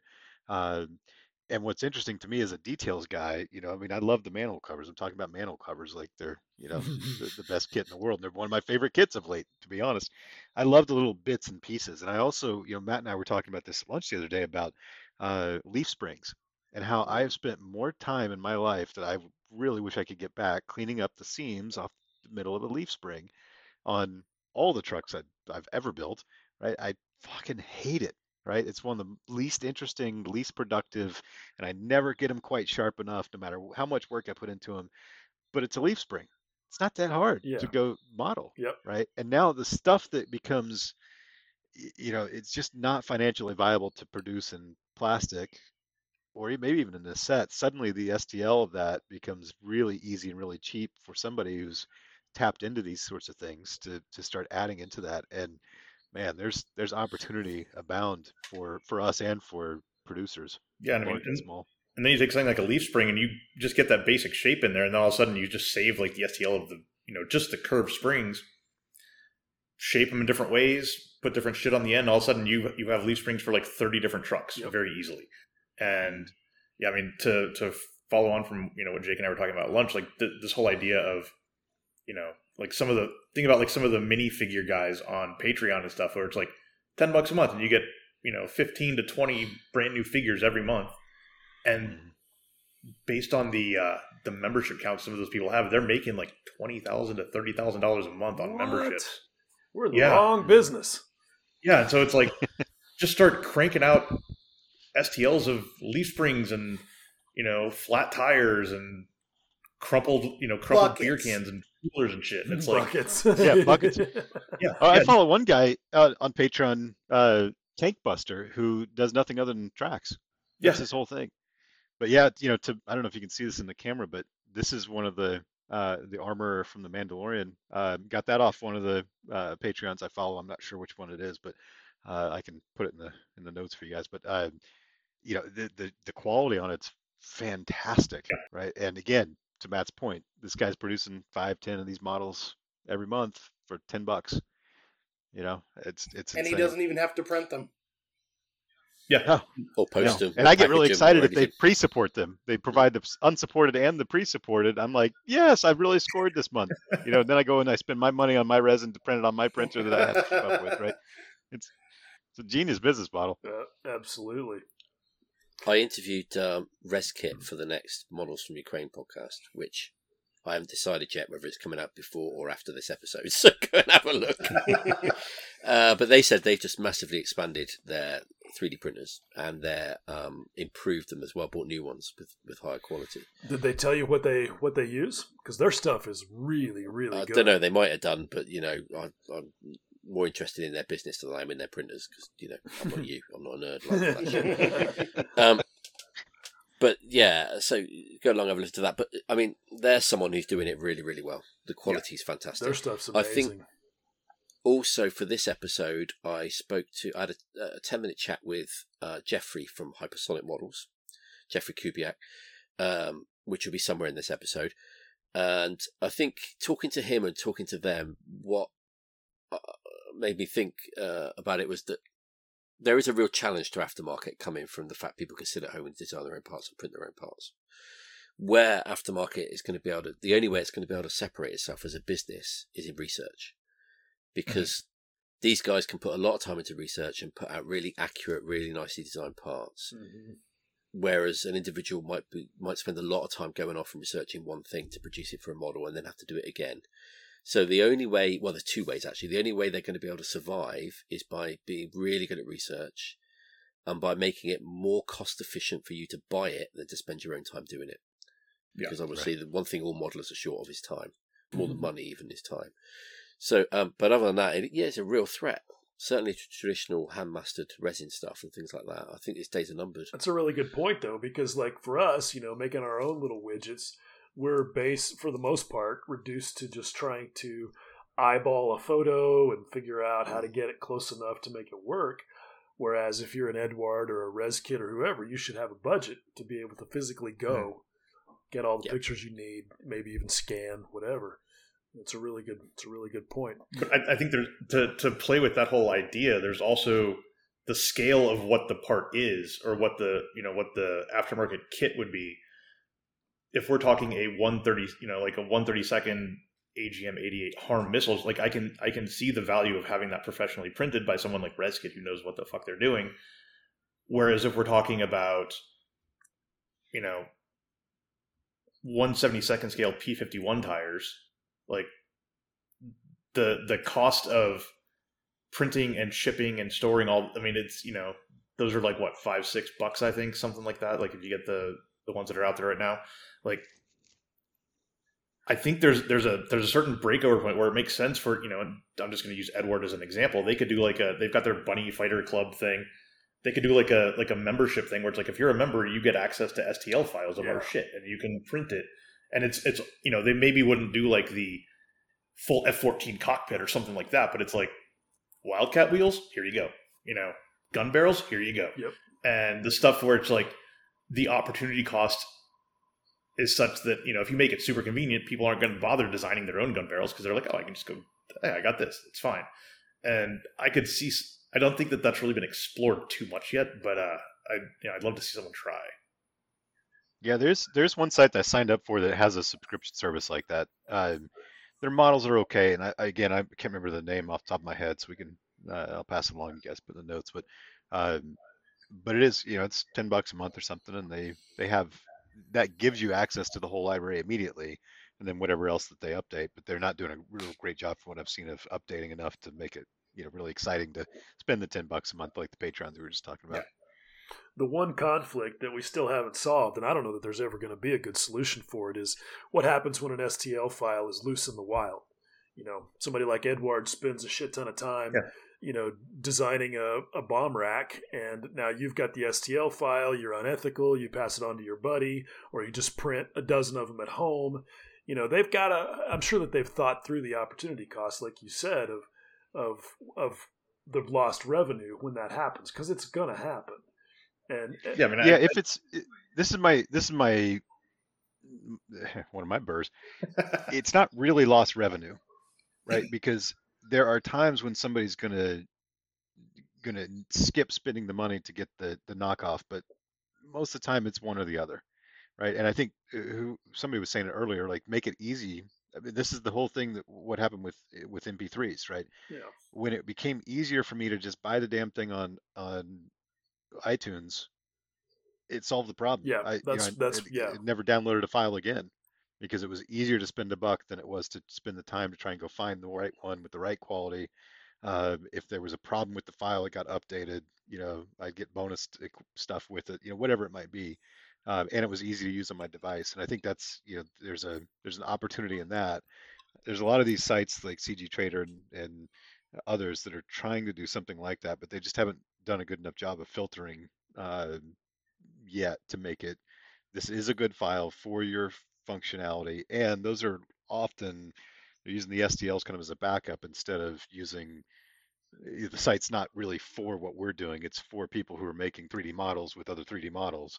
And then they may have an STL version of it off to the side, right? So there's a marketplace opportunity more than anything. Yeah, and it's not easy to figure because there's a lot of guys who never would have bought the product in the first place, the only reason that they're going to use it is because their buddy gave them an STL file or printed an extra one and gave it to them. And so that's not really a direct opportunity cost. And who knows, maybe that somehow contributes to, I don't know, some kind of baseline growth. I don't know. It's pretty nebulous, and it's going to be interesting to see how it all plays out. Let me ask you all this, what you think. If I release a book in print and I release it as an ebook, which one do you think sells more copies? Print. I would say print. Print by a huge margin. Yeah. Very, very few e-copies sell. And I honestly think the reason for that is people share it. Once it's out there, they share it. They don't buy it. I don't know. Do you think it's think it's that, or do you think that because like you had a guy asking about it on the page, and he was just like, "Look, I just really prefer to have a book in my hands." Basically, that's how I interpreted his comments. Well, talking to other publishers, the print sales are dropping dramatically for everything. So there are people out there who prefer books. You can see books behind me. I love books just as objects. Quite often I'll buy a book that I fantasize about owning, look at it once, put it away and never look at it again. So I'm not the only just one. Love having it. It's there. I love it. It might be useful one day, maybe. But we're a dying breed. There are very few people who are like that. Most people prefer, and most people aren't bothered. They'll go with whichever's the cheapest version, and free is the cheapest. Yeah, and I think with modeling, there's some alternative views, let's say. I think in one, so like I said, I prefer print. I prefer using them. I like folding them out when I'm on my workbench, doing all that stuff. I just got so many goddamn books. I can't tolerate having any more on the shelf, right? I can't fit them anymore. So I've been trying to get rid of them. And most of what I've been trying to do as digital, but buying a PDF, it's a huge pain in the ass because I can't manage it very well. Buying books through AK, I spend a ton of money through AK's iPad app, as terrible as it is, because it's easy. Click the button, buy it, click the button, open it. That's it. They're all in one place, right? And I have a bunch of AK books. Some of them I've gone through 5 or 6 times. Some of them I've kind of sort of flipped through, but that's fine, whatever. And I think it goes back to it's a marketplace issue, combined with the fact that there are times I like reading comics better in physical form. I like it better. It's a more pleasurable experience. However, I only buy them digitally because I can't store them, right? I don't want to store them. And a Comixology made that marketplace issue non-existent. It's just click a button, you're buying and reading. All right. Well, not that anything that I've been up to has been that interesting, but right. So let's skip it and move on. Yeah. Like me. What about me? Yeah. I really. Well, you're in charge. Yeah, you should have wanted me to show. And He's been waiting for us to ask him. And it's all good because I really would rather hear what you guys are doing because my life has changed dramatically in a bunch of ways over the last couple of months. And when I kind of got done with the Pizzle and took it to Austin, that was kind of like a breaking point for me. And I had, stuff to work on, but I just didn't. And I only kind of got back to doing some bench work in the last couple of weeks. And so I've been going in fits and starts at painting my little 148th Sherman. And it's been good. It's been fun. I kind of feel like I had sort of lost touch. I'm not going to say I'd lost my mojo. There's more to that. But I just have been trying to work my way back into it and spend regular time like I was. It hasn't been continuous, but yeah, it's been fun.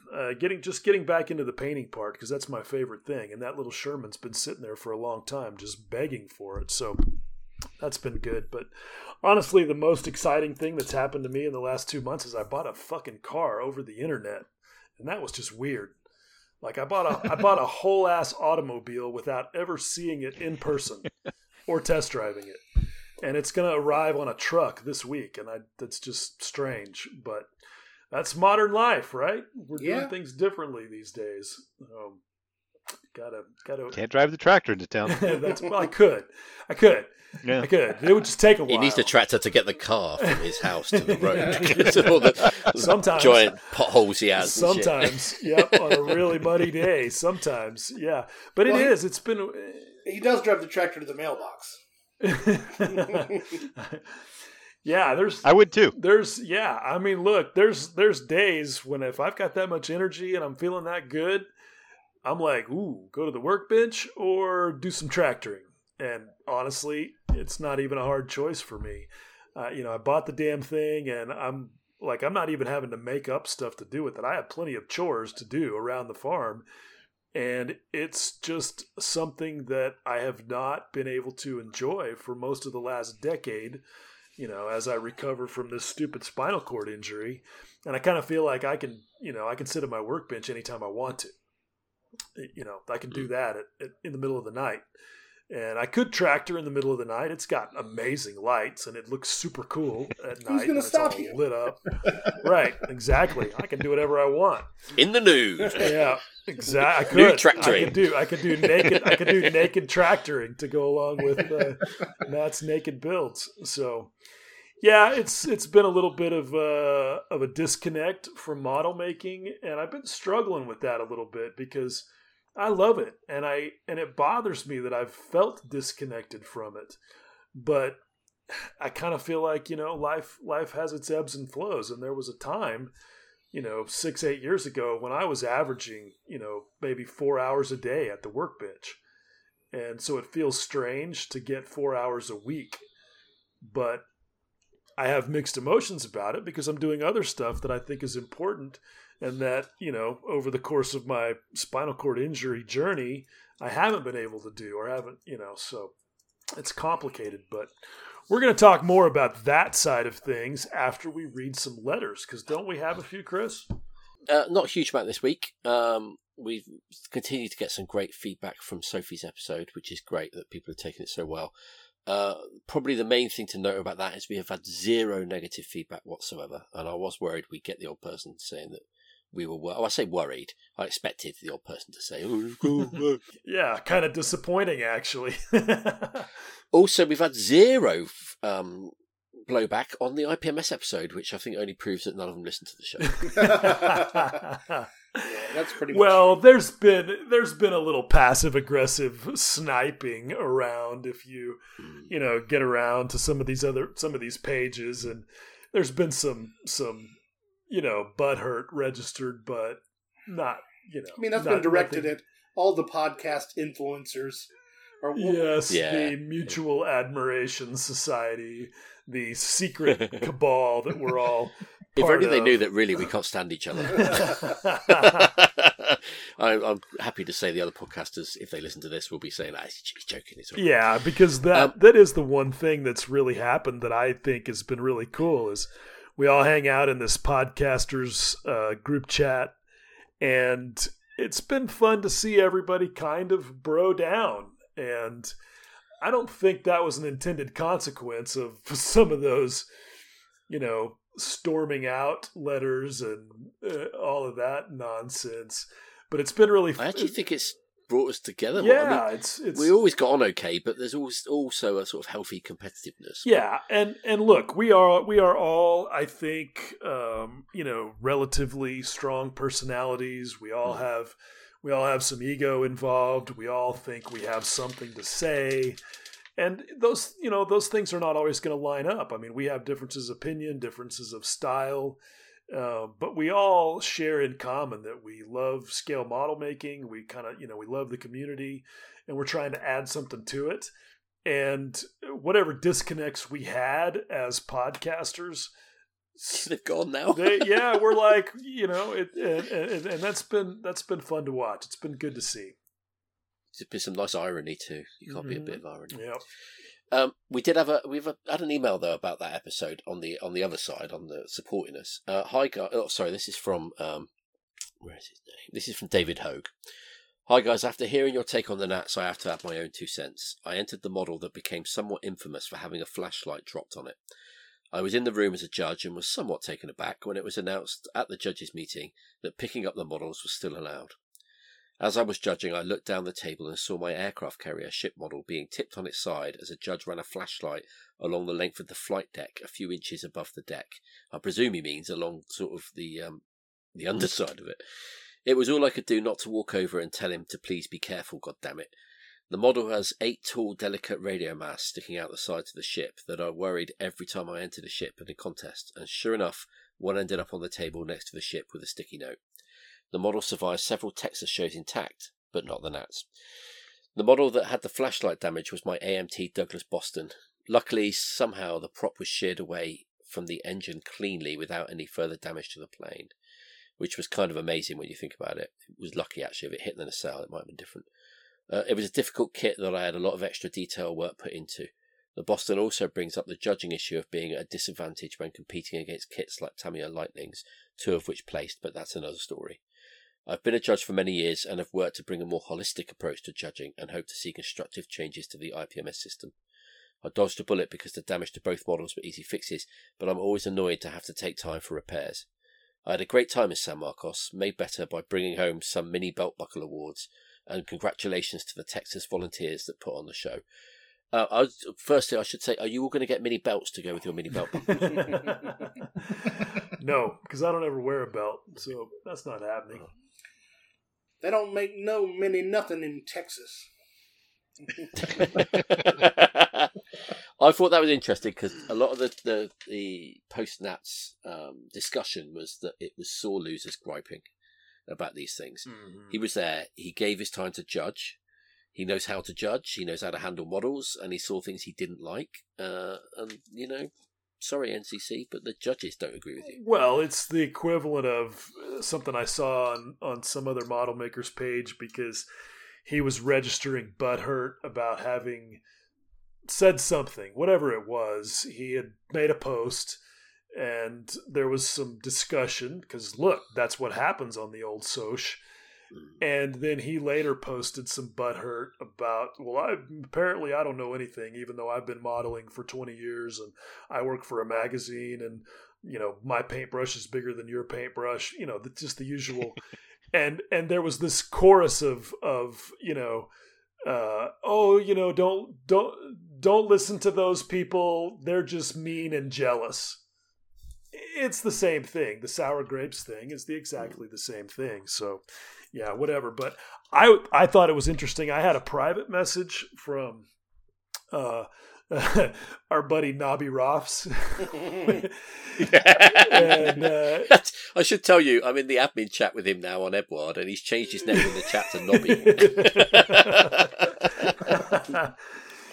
He took some stuff to a show and sent me some pictures and kind of had some things to say. And, it's clear that things like this weathering bias that doesn't exist is going to be hard for them to chase out. And then we had some commentary elsewhere about a show that just happened where some at least one NCC member showed up and, was picking up the models, doing the whole, belly inspection, and somebody challenged him. And the comment was, well, it's okay. I'm a head judge. I can do it.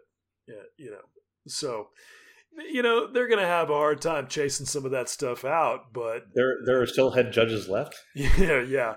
They didn't all throw their toys out of the pram and go storming off in a cloud of butthurt. Somebody's got to be left to change the judges' rulings. Yeah,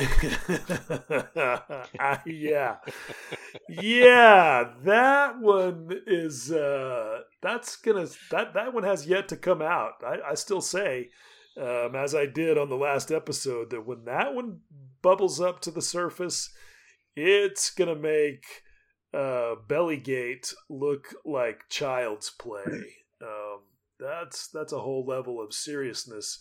And it's going to be really interesting to see whether or not they take this as the opportunity that it is to exercise public leadership and do a lot of good to repair their image, or if it's going to circle the wagons. Yeah, exactly. I'm curious about that too. Yeah, it's going to be interesting to see how that plays out. So. There will be some amazing memes. I am hopeful because speaking to a couple of people involved in IPMS USA at a relatively sort of, I suppose, decision level, they got a really good attitude about this, and they're seeing it as a real opportunity. Yeah, so fingers crossed. Yeah, the right people. That's the same reason I'm getting. Yeah, the right people are definitely, I think, but we'll see. It's a 50-50 thing at this point. So anyway, yeah. What else we got in the letter bag? We had a nice, interesting email from our friend Bruce Worrell. Really good guy. He Bruce. is such a good guy. Yeah. On the socials, you should look him up. Really great guy. He wrote in about the SMC special that we put out. He's partway through listening to it. Great so far. Very useful to get a peek inside how SMC runs their show. He was asking, I've been reviewing their judging rules, and I'm unclear of what presentation refers to in the judging criteria for many categories. Kind of understanding it for figures, but where it could apply to the base and or groundwork, but I'm confused what it might mean for ordnance categories, where a plane or tank might not be on a base. Now, he was asking for us just to have a conversation, but I thought it was worth reading it out because this is something maybe that will be of interest to people. Presentation is something that we've talked about a lot, and other podcasts have picked up as well, that is really common in Europe. It's highly unusual for you to put an aircraft model on the table at a contest and not have some sort of base underneath it, even though it's just a wooden square or something. And presentation is scored at SMC, but there's the risk when you say that people think that it's presentation over substance.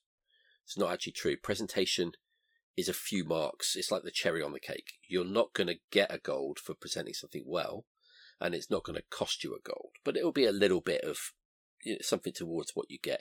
Maybe if you're a bronze but you're nearly a silver, it might tip you over into silver just. But what we look at when we look at models is we look at shows like SMC and open system shows. We look at everything, but the way we look at it is not in triage. We don't look at the build and then the paint and then the weathering, and we don't look in the kind of granular detail that you would probably look at for build. So when I'm looking at how well built a model is, I'm looking at the overall quality of the build. And anyone in this chat, and anyone that's on the podcast right now, and anyone out there who's built more than a few models can tell a well-built model from a shit built model. You know, any immediate glaring errors that jump out, it's probably not going to get placed. But we're not going to measure the wheels to make sure they're aligned. If they look aligned, when I'm looking at the model and everything looks level and nothing looks wonky, that's quality, and I can't see a massive seam, then to me it's okay for build. And I'll look at the paint and the weathering in the same way, and it's the overall impression of it that I'm looking at. And a skilled judge should be able to tell the quality of a model without getting a flashlight out, frankly, and a dental mirror. Did you see, I think Spud Murphy, he posted a thing about being on a judging crew with John Bonanni, which of course produced a lot of hilarious comments about making sure not to leave him unattended. But I should say he's on there with Spud and with Sven Frisch, and that's a really good judging team. And in the know a lot about armor models. And in the comments, somebody posted another sort of little list, like of some of the aircraft judges, and you got guys on there like Ben Schumacher and Fanch and Renee Vanderhart. And, I just keep going back to this argument that some of these guys from the IPMS make, where they say, well, who decides what's a good model? And I'm like, are you fucking kidding me right now? It's like, do you people who build really good models? Yeah, it's like, do you actually believe that there's no such thing as a really good model? Because that's that's the one that just baffles me. And, or they say, well, who decides who gets to be a judge? Who decides who's going to be on the all-star judging team? And it's like, seriously, how do you not understand that there are actually people out there like Fanch, like Ben Schumacher, like Renee Vanderhart, who are actually really, really, really fucking good at this? And if they look at your work and they say it's good, you can take that to the bank. And if they look at your work and they say, man, not quite there yet, then you've got some work to do. Because these are guys who operate at the absolute highest level of the game. There's just no arguing that. And it just strikes me as some kind of delusion, honestly, when these people on the other side of that argument try and make that case. I don't know. The interesting thing is they say that they have trouble getting enough judges. I mean, that's partly as a function of the fact that they use a system which requires too many fucking judges. Yeah. Because it's so Byzantine and weird. Which is not a particularly fair criticism. It's weird. But also the quality of the contest attracts high quality judges. Yeah. They want to, if you ask someone to judge at a show like that, I was asked to judge. I'm like, really? Me? I was too, and I was like, "Are you kidding? Do you know who I am? I mean, what? Yeah, that's not right." What they're not doing is going out to restaurants around the show and saying, "Who can judge quick? We need someone to do this." Exactly. And people ask, "Well, how is it possible to judge 3,000 models in 5 hours effectively? You can't possibly do that. We need 300 judges at the IPMS." It's like, well, maybe they actually are just that good at it. Right. Also, though, if you look at the past contests, which are all available, the results on the IPMS website, when you have a ton of splits with 3 models in them, of course it takes a long fucking time. Well, when you're spending, and I've experienced this, Matt, you've experienced it as well, when you're spending 10 minutes eyeballing whether or not the wheels are straight, between 2 different entries, of course it's going to take forever. Yeah. But if you don't care, and I'm not trying to say that that's not important, that's literally you literally don't care about construction, but when that's not the thing that determines who places where, you don't have to spend that 10 minutes. Newsflash. Why is this so hard to understand? Well, there's that absolute thing to the IPMS stuff where any sort of just to stick with the wheel alignment, any sort of alignment issue is just as bad as any other wheel alignment issue. Yeah. And so 1 millimeter if a is wheel's as bad 10 as 5 degrees out, millimeters. Yeah. Yeah, a right angle is as bad as 1 degree off. Yeah, and so it's one of those where, from my understanding of the SMC stuff, or just that sort of looking at it in totality and awarding points, or even I think IPMS UK does this, where it's there's a build, if a wheel's a degree off versus 10 degrees off, that's a points difference. And so there's that nuance. And so it's that way you're not, sitting there fighting to keep something in contention or not in contention because it's a half of degree out. And yeah, I could see that eating up all kinds of time. Yeah, absolutely. Yeah, so talking about this system, it's the strategic intent concept, right? What is the goal of the judging in the first place? And chefs always talk about judging what's on the plate. And something might be a little bit salty, but it looks so beautiful that it tricks your mind into thinking it's perfect, right? It may look a little funky, but it tastes amazing, and you set it aside. So when I've done the judging in the IPMS shows, and it's this triage system of are the wheels straight or not, it misses the entirety of the point for me as an artist, which is what's on the plate, right? Yeah. And the fact that we can't judge the presentation at all, it's just the model, it's not the base it's sitting on. It just feels so wonky to me, because it feels like the strategic intent there is just judge the construction. This is a construction contest. And I went for an art contest, right? I didn't go for a construction contest. And in SMC, the way you've described it feels like an art experience. The thing that gets lost a bit in translation is construction is really important. It is something they look for. You're not going to get a medal with a badly constructed model. Sure. But it's kind of considered the minimum requirement. Yeah. The construction. And that's the straw man that these guys always throw out. Oh, well, you just don't care about construction. They act like you can do an amazing job of painting and your wheels can in fact be at 90 degrees to the direction of travel, and you're still going to get a gold, which is the cognitive dissonance is unbelievable. And intentional. It's just intentional regurgitation. And I mean, I've tracked one of them repeating it even after he's been told it's not the case, because he liked trolling us. I wonder though if it really is intentional or if they're just really that thick. I mean, who knows? But I think it's like a mental rut kind of thing. Yeah. I mean, you see it with politics and things like that too. Somebody will know they're wrong. You will tell them. You will show them evidence. And they're like, "Oh yeah, yeah," and then a week later, the same shit comes out. Yeah. It's like, yeah. It's like someone calling everything socialism because they don't like it. It's the same with participation trophies. Or woke. It's just a catchphrase, isn't it, to register your opposition to something. The socialist model. I think it's also about simplicity.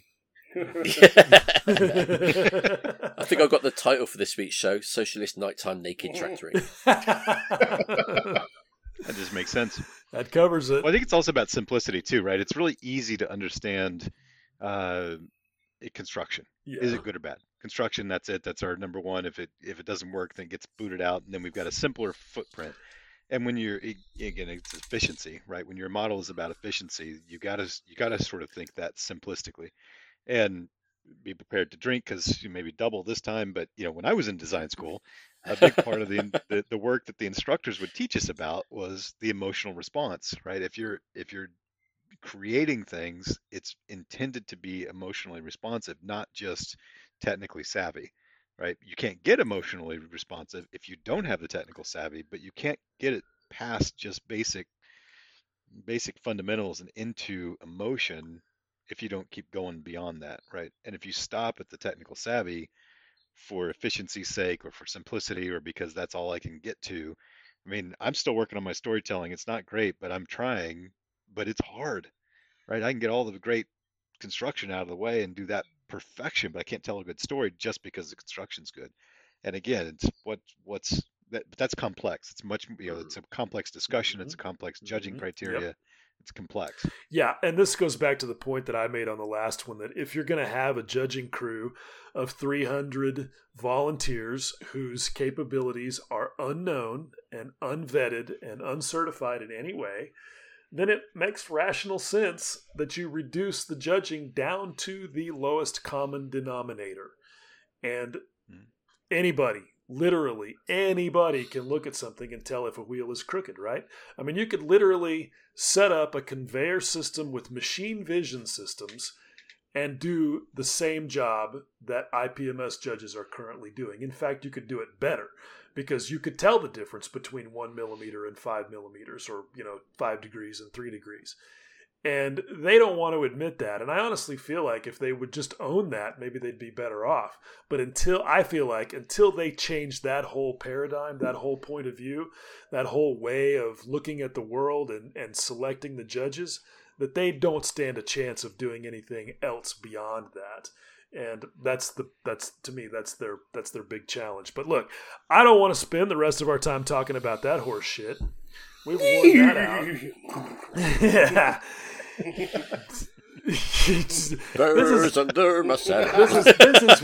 This is why we love Hancock, because he's just always got it. He's so goddamn random. It's a talent. I mean, I frankly am jealous. Or a tick. I don't know.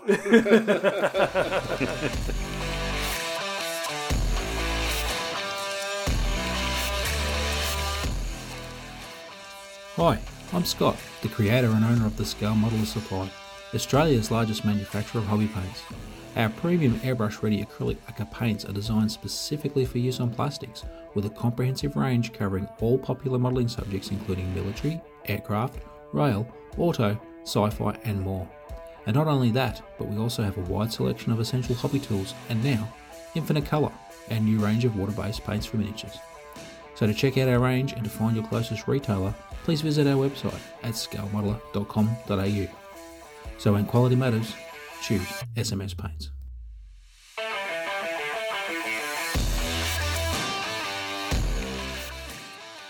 Hey modelers, if you want to take your models to the next level of detail and refinement, you should be using Tetra ModelWorks PE and detailing sets. Whether you are building a 135th T-72 or a 1700 aircraft carrier, whether it's a 172nd Hempt or a 148th M10, whether it's a camo net or a USAF aircraft seatbelt, Tetra has the set you need to lift your masterpiece to the next level of fidelity.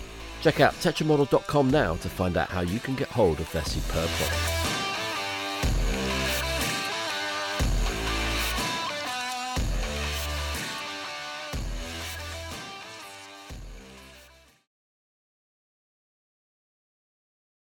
Hi guys, Chris here with a producer's note before we continue with the show. The following segment gets into some pretty serious stuff as the five of us discuss mental health and suicide. If you are struggling at the moment, you can reach out for help. In the UK, there is a list of regional mental health crisis numbers at nhs.uk. or you can call the Samaritans 24 hours a day on 116 123. You can text the word SHOUT to the Shout Crisis line on 85258, or if you're under 19, text YM to the same number.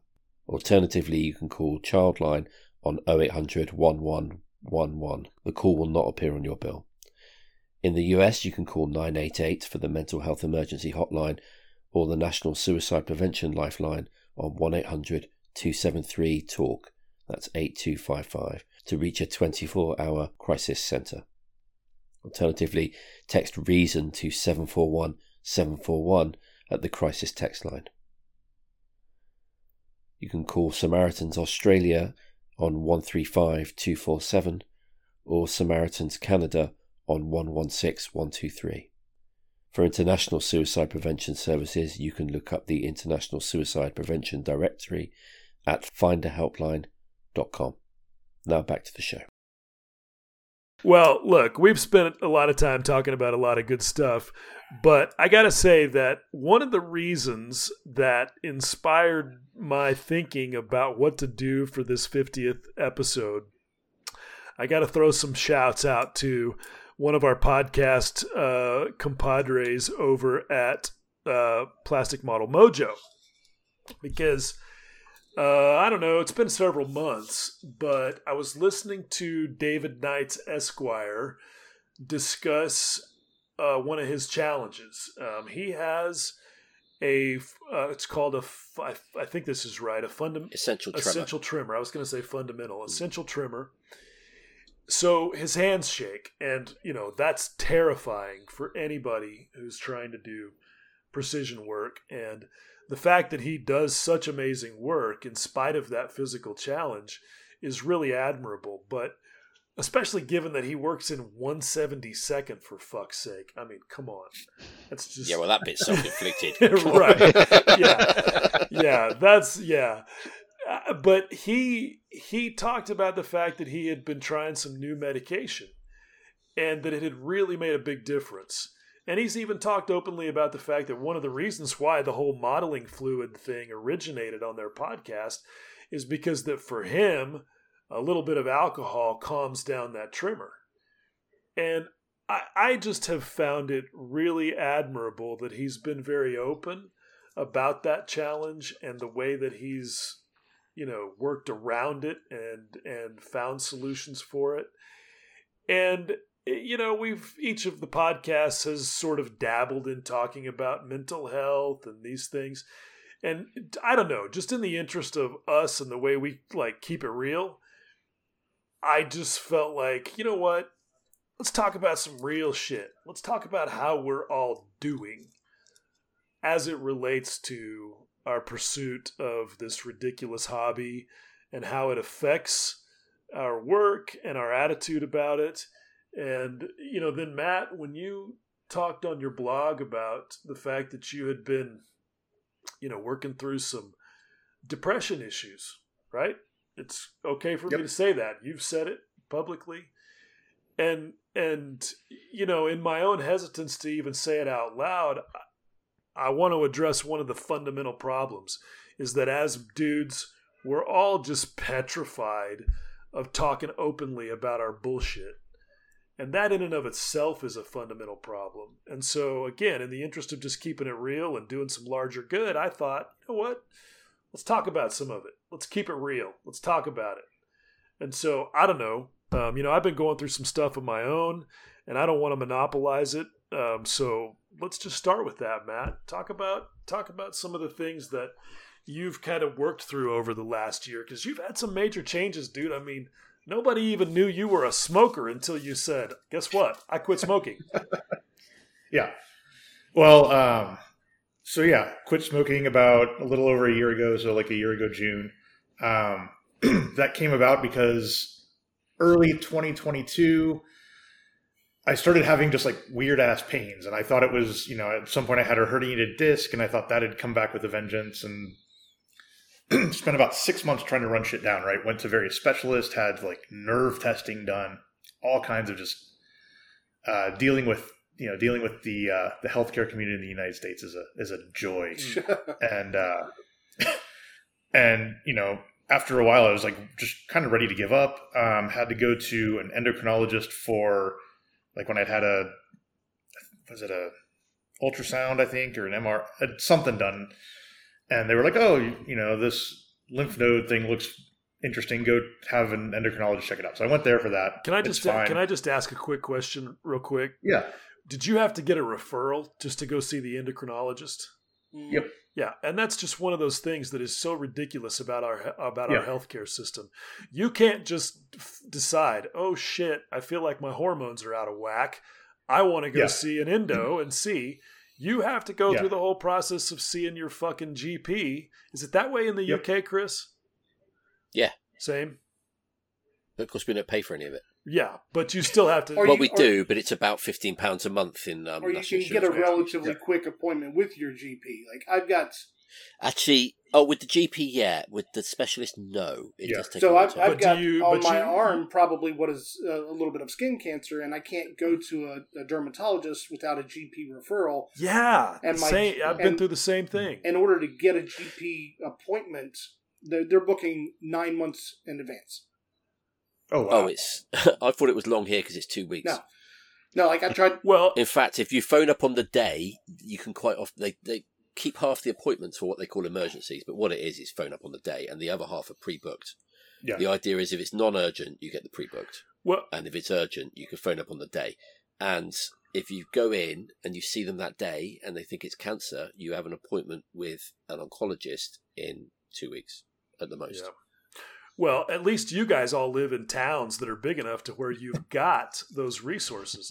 Yeah. My little 40,000 person, one horse, one bar, no strip clubs town. I mean, we don't even have a fucking... That's the real issue. Right. Yeah. Let's talk about the real shit. Here we are, mental health, strip clubs. You'll never believe where my endocrinologist had their office. You'll never believe how many... You'll never been to the poll in the office. Never believe how many tractors were parked outside. I live naked farmers. I live in a town where people literally drive around in side-by-sides. Like, UTVs, Polaris, Can-Am. Yep, just driving around town, no big deal. But we have that, and we've just got a Popeyes, which is everybody's rejoicing, even though they're out of everything already. But we don't have a fucking dermatologist. Like, assuming I can get into the GP to get a referral, I got to drive 100 miles just to see a dermatologist in Texas, and getting an appointment for that, holy shit. And, it's like... you get in there, they're like, oh yeah, this looks precancerous. And it's terrifying. And to have to wait that long. Anyway, sorry, man, I didn't want to derail you, but I thought that was an important point. No, totally. Yeah, so I'll try to go through this quickly because it's like a whole, year and a fucking half worth of history now. So went to the endocrinologist, and this is again after like 5 months of trying to figure out what the hell's going on, right? And she says, have you had any blood work done? No. Of all the specialists I've been to, of all that shit, no blood work. Nobody was ever like, we should do some blood work. And so got blood work, and it turned out that I had type 2 diabetes, which I had no idea of. And I had honestly probably had it for several years. And yeah, so, found a good GP near me, started working on that stuff, quit smoking like immediately because I know that smoking is bad for you. I had no idea that it did so much shit with blood sugar. None. That was never, that's never covered. Used to me, right? Yeah. Yeah, I mean, that's never covered in the Surgeon General's warnings or anything. It's always like cancer. There's never like blood sugar, blood pressure, all that stuff. So quit smoking, changed my diet, started exercising a lot more. Now doing like 5 to 6 days a week of stuff, gym, mountain biking, hiking, etc.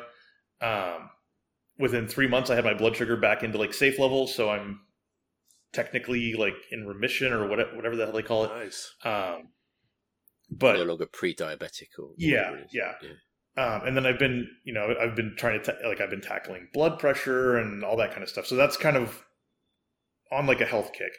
And then early this year, despite all those changes and feeling great at the end of last year and everything, like on top of the world, around February or so, it's like shit just bogged down. It's literally like, if you've ever been off-roading, driving in mud or something like that, and it's just like you hit a patch and it's just like just shit just sinks in. And it was like, it became a struggle to get like 3 things done in a day. It's like, I dropped one of the kids off at school. I'm exhausted, don't want to do anything else today. And you were commenting a lot, because I read all your stuff, man. You were commenting a lot about how you felt like you were losing your mojo. You weren't really happy with anything you were doing at the workbench. You were switching from project to project. Yep. Well, it also was showing up at work. I was like, I'm burned out, and it's just it's not like the particular job I have. My job's great. I don't want to work anymore, and there was this whole like relentless quality to everything. Like every time I turn around, there's some other bullshit I have to deal with. And my wife was actually the one who was, because like we've been, I've been talking with a therapist about burnout and shit like that for a while. And my wife was like, "Are you sure it's not depression?" And because she knows a shitload more about mental health than I do. And so I talked to the therapist about it, and she was like, "Well, yeah, that could be, it's hard to tell the difference sometimes. The main difference is like medication helps depression, it doesn't help burnout." And so I went to the doctor and started up on some SSRIs, and several months in, they're definitely making a difference. I've spent all this time trying to come up with like different analogies for shit, and I think I finally found a good one. And it's like being able to zoom out. It's almost like if you're playing a video game, and there's like the first person mode where like you just see the view over the gun and whatnot, and you can hit a button and like pop out behind yourself and like see what's going on. It feels like that, where I can almost hit these points where I fall into this rut of like shit's going sideways, or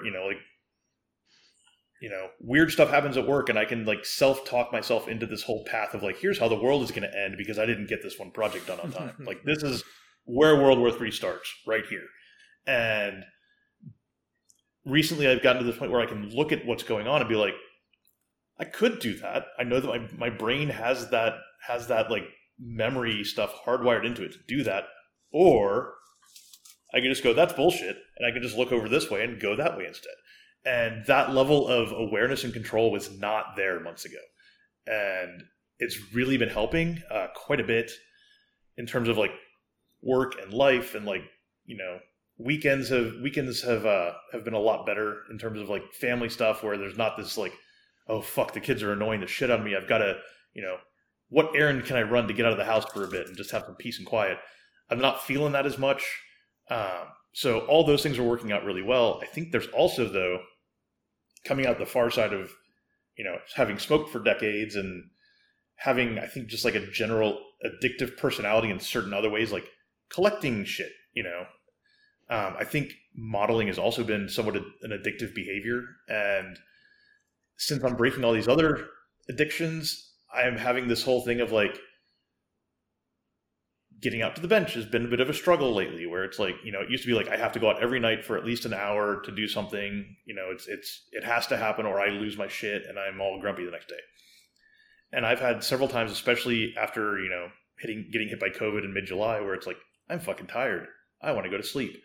And so I will sleep, and I will miss, like last week, like I didn't go out to the garage at all last weekend. Just, nope, it's too hot. It's going to be cooling down in a week. Fuck it. I'm tired. I'm going to get some sleep. And I don't grump, I don't grump about it the next day. It's all good. The problem, though, is kind of like what Will's been dealing with, 4 hours a day to like 4 hours a week. It kind of feels like that. And then feel guilty. Every time I get out there, I'm like, what the fuck was I doing again? Like, I need to, where was I on this project? Like, I haven't touched the Wildcat in 6 days. What was I doing? What do I need to do? And there's that like lag time to catch up. But I'm hoping that as the weather cools down and, the kids are back in school now, so like we've got some routines kind of happening, that'll sort of all start to balance out. But that's kind of what's been going on in a very, very tiny nutshell. So your kind of answer to, because, you see guys ask this a lot. Oh, I've lost my mojo. What do you guys do to keep it up? And I know that you have some thoughts specifically about mojo, but aside from that, I think part of my point with wanting to do this is that the answer to that is not always simple. And maybe it is, though. Maybe it's chemical. Maybe there's something else going on. And especially if you've had major changes in your life, that it's worth looking into. Yeah. Yeah, I mean, you never know. Like, one of the things that I was going on about in that blog post was, for the past 5-6 years, I've been chasing this, like, I just finished this big project. I need to do something quick. I need to do something where I can, like, put a win on the board. Like I hate to use some of the various phrases that get used, but like the Mojo restoration build, or the Slammer build type of concept. And every single time I do that, I bog down, and then I'm like, fuck, this isn't what I want to be doing. And I'm starting to think maybe I should have gone the other way and gone into bigger, more ambitious, longer term things, and just accepted that's what they are, instead of trying to do this like, oh, I'm just going to speed run through this and move to the next thing. That dopamine hit isn't working. So I need to, have I been going about it the wrong way and going the wrong direction the whole time? I don't know yet, but that's kind of what I'm starting to investigate. There's two different things I'm hearing here, which are really familiar, and one of them is to decide not being able to get into it and losing the mojo. That's a key symptom of depression. Losing interest in your interests and hobbies and stuff like that.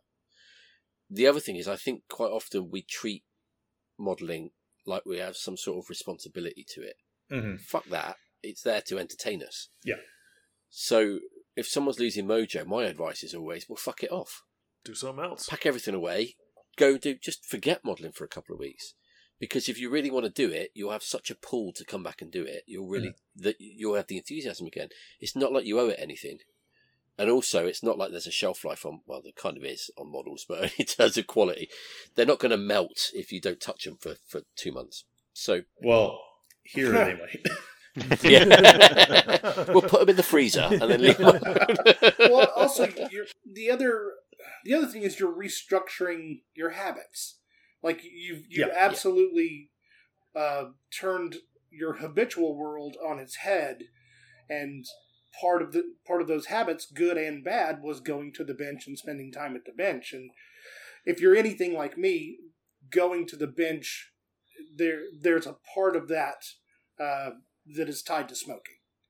Like for me, I get to a certain point, and then I'll step away from the bench, have a cigarette, think about what my next steps are going to be. So it's a rhythm. Yeah, exactly. Yeah. It's habit. Let's not fancy it up by calling it rhythm. It's just habit. It's just it's a pattern that you develop. Time to smoky smoke. I'm gonna have a smoky cigarette, and I'm trying to do the Tracy thing, and I suck at it. No, but that was... I don't know if it's a guy thing. I don't know about you guys, but I honestly think we need routine. And we get into routines, and we have a way we like to do things, and an order we like to do things. That's human. And if you change your life, your routine, maybe it is then, but maybe if you change it, certainly kids more of a male really thing, need though. it. I know kids really need it, certainly. But when you change your life and your routine doesn't fit anymore, it's hard to change the routine. Well, your routines are built up over time, and you have to accept the fact that establishing new routines is also going to take time. And recognise that that's what you're doing as well. Yeah. So, Tracy, I've never told you this, but, when we first started this podcast, and I mean, I didn't know, Chris introduced us. I didn't. He hated you. No. No, he said not at all. I just didn't know you, but what I have come to know and admire greatly over the 2.5 some odd years that we've been doing this dumb shit is that you are one of the, at least as far as I can tell, I mean, you may be crazy as fuck for all I know, but from what I can tell, you are one of the most grounded and mentally stable and healthy people that I've ever met. Like, when I say, jokingly, oh yeah, Hancock's going to be the adult in the room, I mean that. Like, I'm joking about it, but I mean it, and I admire it because, like when Chris and I are like, oh, this fucking guy, and we're going to go fight the battle. And you're like, really? Why do you even give a shit? I'm like, I wish I had that level of equanimity. And so, because I mean, look, I'm a little bit in awe and a little bit in jealousy of your ability to do that. And, Chris and I will kind of talk about our problems, and not a lot, but you just don't seem to have any. You just seem to you have stress with work. You have that, or he just doesn't like talking about them. So this is what I'm getting to. I've got them for sure. I've got them. This is what I'm getting to. Is you have stress with work. I mean, you tell us about, because you're a business owner. You have a super high stress life when it comes to work, obviously, and I'm sure we don't hear nearly as much of that as there actually is, because being an entrepreneur in America in a high attrition industry like the restaurant business has to be stressful. But how do you do it, man? Are you just not as broken as the rest of us? What's your secret? I don't know, dude. I mean, like, there are stressors in the restaurant industry, but it's external, right? It's like hiring and firing and dealing with people who are, who are not doing a great job or hindering the performance of your business. That's part of it, but also, like, equipment breakdown. Like, shit just breaks all the fucking time. Like, I feel like most of what I spend... You're always telling me the oven doesn't work, the water's gone. Yeah. We just fixed a fucking plumbing problem in the kitchen, and now the faucets are dripping. And I'm like, you don't think that's a big deal until your $300 water bill turns into a $900 water bill. And you're like, what the fuck, man? Or you have employees who, in the ladies' room, the toilet's been running for 3 days, and none of the girls who work for you have bothered to mention it. And you're like, fucking hell, man. Like, there are stressors, but they're all exterior. Like, they are things that are being inflicted upon me.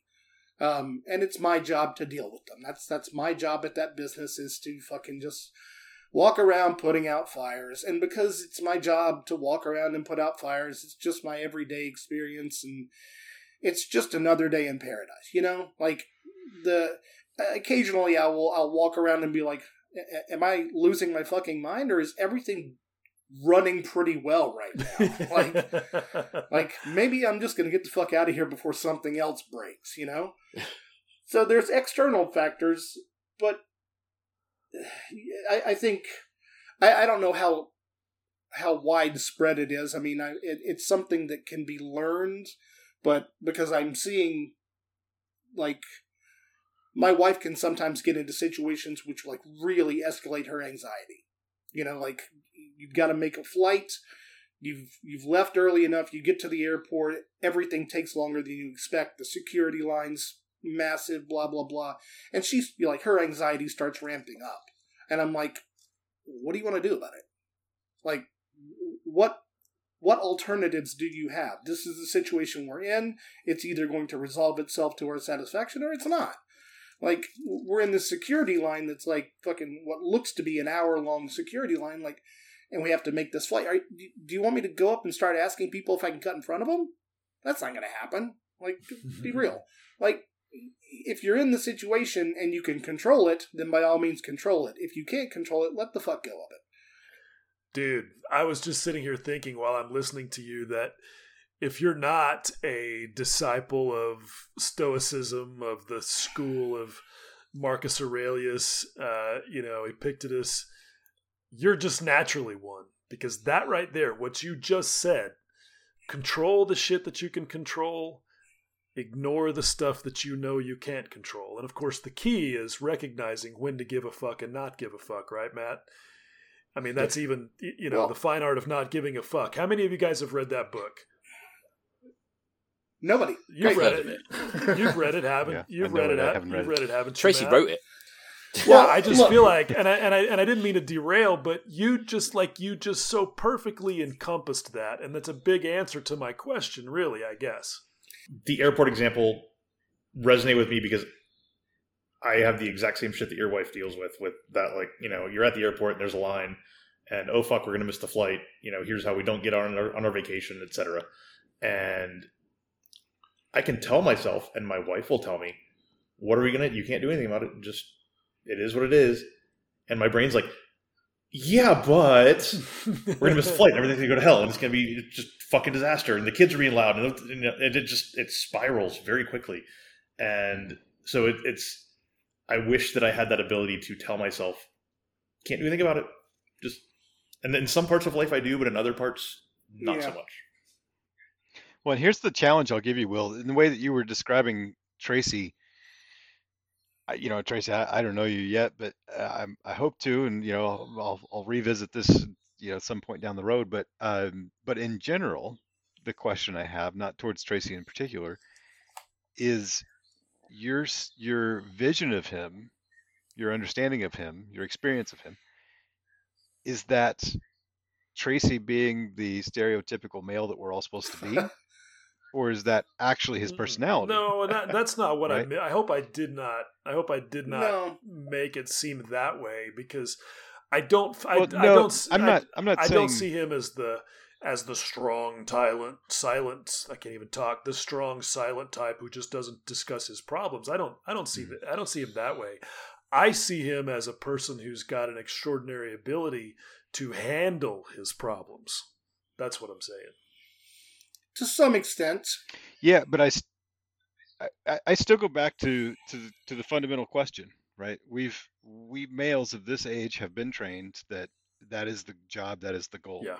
Deal with what you can, don't worry about what you can't. And if you worry about what you can't, that's a problem of who you are as a person, right? That's been a societal training for a long time. As opposed to being and a calculate or an intentional life coping strategy. right. You're just automatically supposed to understand that. Yeah. Yeah, and if you're not, then there's a problem there. It's a character flaw. Right. Yeah, exactly right. And I have to give I'll share kind of the opposite from the the modeling mojo getting lost. Mine's actually getting found. So Matt and I get the privilege of being able to hang out. At least my privilege. I don't know about his, but at least mine. Get to hang out and have lunch on a regular basis. And uh, I don't know, Matt, what was it, March? Maybe you mentioned that you had just started SSRIs, and I was like, oh, that's interesting. It's suddenly there was this permission almost that, I've had massive anxiety for a long time in ways that, in a lot of ways have kind of funneled into good. When you have a screaming voice in the back of your head saying you're not good enough, you work real hard to overcome that voice, right? And so good things can happen out of life, right? You can get a better job, you can be recognized in your career fields, all that stuff that you just overcompensate for to try and tone that voice down can lead to some good things. But I've had tons of anxiety for my entire life in a whole bunch of different ways. And my my therapist has been asking sort of in a what do you know about anxiety medication? Have you ever thought about it? You should probably think about it. Hey, what are we doing about it? Kind of, process over time. So about the time she was finally getting to the point of saying, yeah, we really should be looking at that. We've done as much as we can do in talk therapy, right? Like there may be some chemical things going on. Matt got on it, and huge kudos to him for being as open as he was, because that allowed me the permission to start thinking about it for myself instead of just I just got to handle it. I just got to make do, right? Got to fix it on my own. Pull myself up by my bootstraps. Uh, and when I got on SSRIs about a month after Matt did, so however long that's been, a couple months, it was pretty quick to help uh, smooth the road, right? So no huge spikes up, no huge spikes down, which was, still got a good solid middle ground of living life, but it's not this constant like, oh shit, or almost overjoyed to the point of, a little extreme, right? But what that's allowed me to do, and this is part of why I've made such good progress on these couple of post Nats projects, is because the screaming voice isn't back there keeping me from the workbench, right? That voice got quiet, and I can sit at the workbench and say, "This isn't perfect, but it's fine. I'm going to keep going." Instead of, "This isn't perfect. What kind of person are you? Go back and start over. Strip the paint, do it again." Or just don't even get to the paint because you spent so much time getting the construction perfect. You're probably going to fuck it up when you get to paint. So just set it aside and create a shelf queen for yourself, because that's safer, right? So for me, it's kind of the opposite of what Matt was describing, in the sense that I'm able to get my mojo now. It's calming everything down, allowing me to go. Chris, I resonate with that responsibility idea, that we have this responsibility to go model. I had a feeling like that for forever, but more because I knew that it made me feel good if I could just sit down and do it. right? If I could get past that first 30 minutes or 45 minutes of trying to remind myself this is fun and I'm decent at this, then it would become fun. So it was a responsibility to get the thing that I needed, which was that creative input. It wasn't a responsibility to model itself per se, but now it's that 30, 45 minute process in the beginning is not there anymore, which feels pretty fucking good. Absolutely. Tracy, I kind of derailed. Yeah, I mean... Yeah, no, I think you were going to say what I was about to say. Yeah, I we kind of told Tracy how he feels, but didn't let Tracy. Sorry, I just was struck by that thing about about stoicism, but I didn't want to cut you off if you were getting to the actual answer. So there's a couple of things that have come up while you guys have been discussing that I was thinking, like the airport analogy again, like where. There's two. I don't know why everything's about the fucking airport today, but there's two stories about an airport. So one is that I was talking to some regulars at the restaurant who know that I smoke, and we were talking about flying to Australia, and they're like, "Well, how did you handle like a 13-hour flight without smoking a cigarette?" And I was like, "Well, there was no possibility of smoking a cigarette, so my brain was like, yeah, that's just not going to happen." Like. They're not going to pull over and let you smoke a cigarette. You can't hop out... Crack a window. Right? You can't hop out on the wing and have a couple of drags. Like, you're on this fucking airplane for 13 hours until it lands, until there's an opportunity to have a cigarette. There is no opportunity to have a cigarette, so I don't worry about it. Right? My brain just was like, okay, that's not a thing. But... as soon as we landed in LAX, we had a 2.5-hour layover. We're walking by security. My brain is like, you can leave your luggage with your wife and you can go out and have a cigarette and then come back through security right now. Like, there's the opportunity to go have a cigarette. So suddenly my brain is like, hey, let's do this. Hey, come on. Like, when I guess I'm pretty good at managing what is possible and what is not.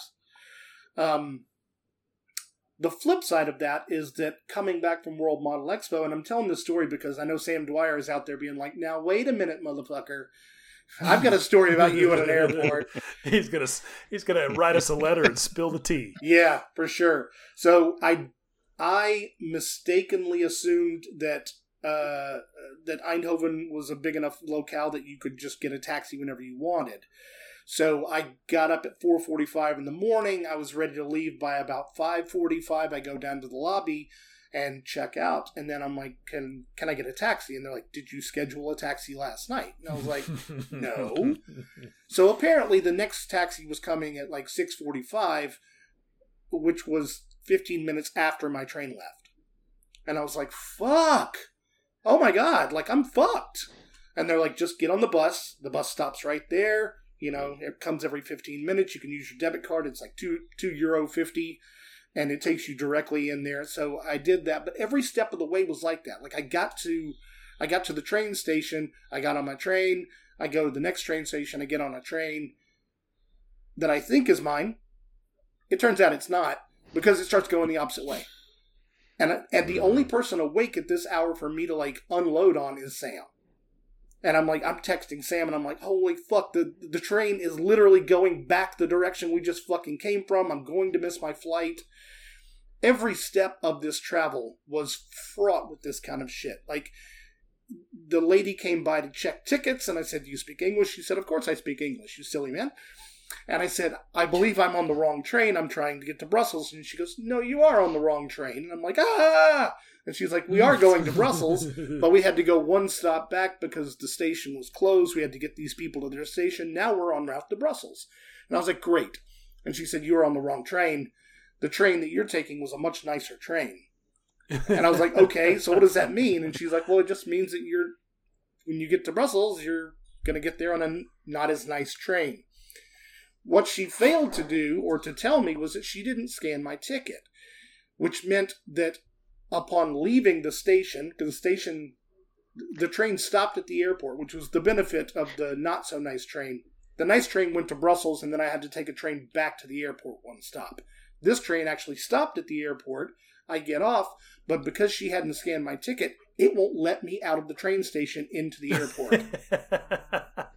And I'm freaking out, man. And so I had to literally like snug up behind a perfect stranger as they were going through. And they tailgate someone. And they turned around to look at me, and I was like, I don't fucking have time to explain what I just did. I'm never gonna see you again in my life. I have to get to my fucking plane. I get there, and the security line is massive. Absolutely massive. And again, I'm on the phone with Sam, like, taking pictures. I'm like, I'm not going to make this fucking flight. And I get up to the front of the line for everybody who's not an EU passport holder, because there's no line over there. Those people just walk right through. Thank you. Goodbye. So the guy's like, oh, you're about to miss your flight. You should go over there. And I was like, but I've been in this line for an hour and nobody bothered to tell me that. So I go over there, and the guy's like, hey, did you have a good time in Europe? I'm like, yeah, great, let's go. And he's like, go. I get to the gate. The guy looks at my passport and is like, oh, you need the sticker right here. So on your passport, so you need to go get in that line. And I'm in that line. And like at this point, the plane is boarding and scheduled to leave within 15 minutes. And they're calling you. Where are you, Tracy? No, Hancock, I'm in a line full of people who they just look at your passport and then they put a little sticker off and put it on the back. And then I go back, and the guy was like, he looked at my ticket again on my phone. He was like, oh, well, yeah, you didn't need that sticker. I would have let you in anyway. And I was like, for fuck's sake.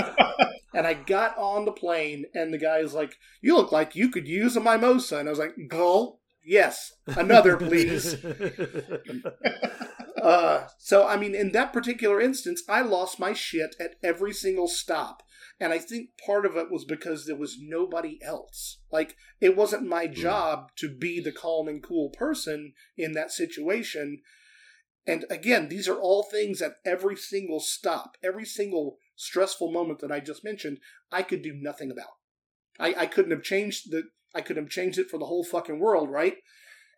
But instead of being the person who's like, well, I can't do anything about it, so I guess I kind of got to ride along with it. No, I was losing my shit at that point. And part of me is thinking back on that and thinking, you know, if I'm in a group of people and there needs to be somebody who's like, okay, let's all just fucking calm down and see what we can do about this situation instead of just all screaming and freaking out. That's me. But in that situation, there was nobody but me, so I was the one screaming and freaking out. So I'm not always like Mr. Calm, Cool, and Collected. Like there are times, and you know, again, I wonder if it's like if I'm in a situation where I have to be if somebody needs to be the calm, cool, collected person, I'm very good at being the calm, cool, collected person. And like moving things forward rather than standing there watching everybody scream that the house is on fire. Like, okay, well, let's get out of the house. Like, you know? Yeah. But if I'm going to say one thing about what I am struggling with mental health, it is the fact that in my entire life, up until maybe the last 3 years ago, growing old and being a very, very old person was very far away. It was nothing I ever concerned myself about because it was so fucking far away that why waste my time thinking about it? You know? And now I'm visiting my mother and my aunts, and, you know, my mother is she can get out of the house, but she doesn't get around very well. My aunt has got a little walker and everything. And it's like the last time I went home to visit, it dawned on me, like, fuck me. Like, that's not that far away from me. Like, I have an awareness of my mortality that I did not ever have before. And so I'm looking at my elderly relatives, and suddenly I'm doing the math and thinking, that's 30 years away. Like, 30 years is a long time, but 30 years is not a long time. And so not when you realize that you've got 30 years behind you plus a bunch. Well, it's not even that. It's for the first time in my life, I am actually thinking like, oh, there's the end of the tunnel. Like at some point this ride ends and I can see the end of the fucking ride now. And I've never been able to see the end of the ride before, so I never thought the ride would end. The end of the ride never concerned me, you know? So now suddenly, like, I've got a dose of my own mortality, and that's something that it just pokes you, like it's just like, hey, and it comes up in places and in times when you're like, fuck, I guess I never thought about that before. Like opening your closet door behind me and looking at my stash, and I'm like, yeah, no, I mean, there's no way. There's just no, like, with what I have in my stash right now, nah, I'll be. And the speed you build. Yeah, I mean, and, it's like the job that I want to do with these projects, the quality that I want to do, like, yeah, man, that's nothing. Like, when you've got, like, a big Tupperware bin. Well, I mean, it's like, these esoteric subjects that I'm so into, these between the wars, civilian aircraft and racers, that I spent so much time and money chasing down these extremely rare and very poor kits.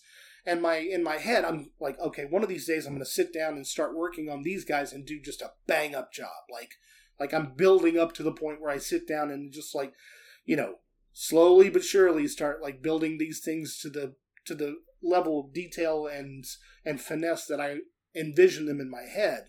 And now I'm looking at them and I'm like, well, that's not going to happen. Like, if I started right now and did nothing else but that, that's not going to happen.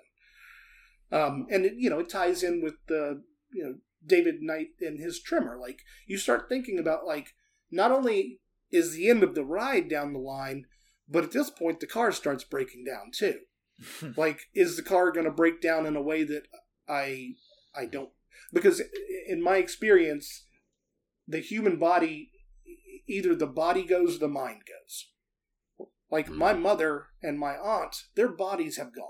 Their bodies are deteriorating and their mobility is decreased and X, Y, and Z. But their brains, they can tell you everything about the past. Like, I can talk to my mom about, like, hey, what was the name of that little deli that we went to 30 years ago? It was on the corner of this. And my mom would be like, boom, there it is right there. Like, the mind is there, but the body's not. So part of me is like, oh my God, what happens if I can't build models anymore? What happens if my dexterity is gone? And like, and that's scary. But then you start to think, what if I fucking get Alzheimer's? Or like, what if my memory becomes so bad that when I sit down at the bench, I have no idea what I'm even fucking looking at or why I'm there? Like I'm just consumed with the terror of growing old and dying, And it's sort of like, okay, I mean, that's going to happen. There's nothing you can do about it, right? Again, this going back to the theme of like worrying about things you can't do anything about. I can't do anything about it. Like, it's going to happen. I don't know when it's going to happen. That's kind of the worst part. Like, it's the worst surprise in the world. It's like, when is this going to happen? And what are the, like, is it going to be sudden and just suddenly I'm dead? Or is it going to be like this slow fucking deterioration, So, there's stuff that's in the back of my head. But again, like, can I do anything about it? No. Do I wish it were different? Yeah. So like, I guess at this point I'm like, well, fuck it. Like, I'm going to do what I want to do. I'm going to try to do everything I want to do. I'm in a point where, for the first time in my life, I'm like, well, how am I going to fucking afford to do this when I'm not working anymore? Because at some point, I will either choose to or be forced to stop working. And I need to make sure that I have enough revenue so that I'm not eating cat food, So, I don't know. It's like, it's the pinnacle of adulting. It's like the tallest peak of the mountain that nobody wants to fucking climb, But we all gotta fucking climb it at some point, so. Yeah, we do, for sure. And some people, will have so much trouble with that they will, I mean, like you're handling. Well, it can, and you're handling it with your own natural mechanisms, which I think is sort of the ideal, but some people can't, and so I think this conversation about seeking other methods and finding out if you need some help is really important, because because it's like Jake said before, we're sort of conditioned as dudes to believe that if you can't handle it naturally, then it's a character problem. And it may just be a chemical problem. It may be, I mean, there are any number of other things that it may be. But I think the important thing... Or the fact that it's just fucking tough. Yeah, I mean, right? or it could lead to depression. Like dealing with something like that, having that kind of revelation can lead to depression, right? Yes, it can. It can, for sure. So again, it's like, it's not even a matter of how you... not only about choosing how you handle it, but recognizing what you're handling, right? That you need to handle. And that's kind of like my little minor addition to this conversation, because all of this stuff was kind of circling around for me, because I think, I don't know, you guys have probably heard me say that I've had some struggles, and I haven't really talked much about it, and I certainly haven't talked much about it publicly, but a couple of people, that pay attention, and I'm really grateful for that, have hit me up. They've been like, hey dude, if things been okay, what's going on with you? And and I don't try to like talk about it, but it's all been kind of swirling around in my head, because I sort of like, I got to a point about 8 or 9 months ago, I guess almost a year ago now, where I was struggling more than I thought I should be. Like for me, with, recovery from the spinal cord injury, I'm 13 years down the road. I've been fighting that war every day. And I've been able to depend on my brain to, like, when I step away from myself and kind of look at it from the outside, sometimes I even think it's a little bit supernatural. Like when I checked out of the hospital in Denver, Craig Hospital, they did a pretty standard mental health analysis, exit interview type thing that they do with everybody, because you come out of there with a spinal cord injury, like especially in my case with what's called an incomplete spinal cord injury, which basically means your spinal cord's not completely fucked and you're just permanently paralyzed. It's an incomplete injury. Like I didn't actually break my spine. I didn't sever my spinal cord.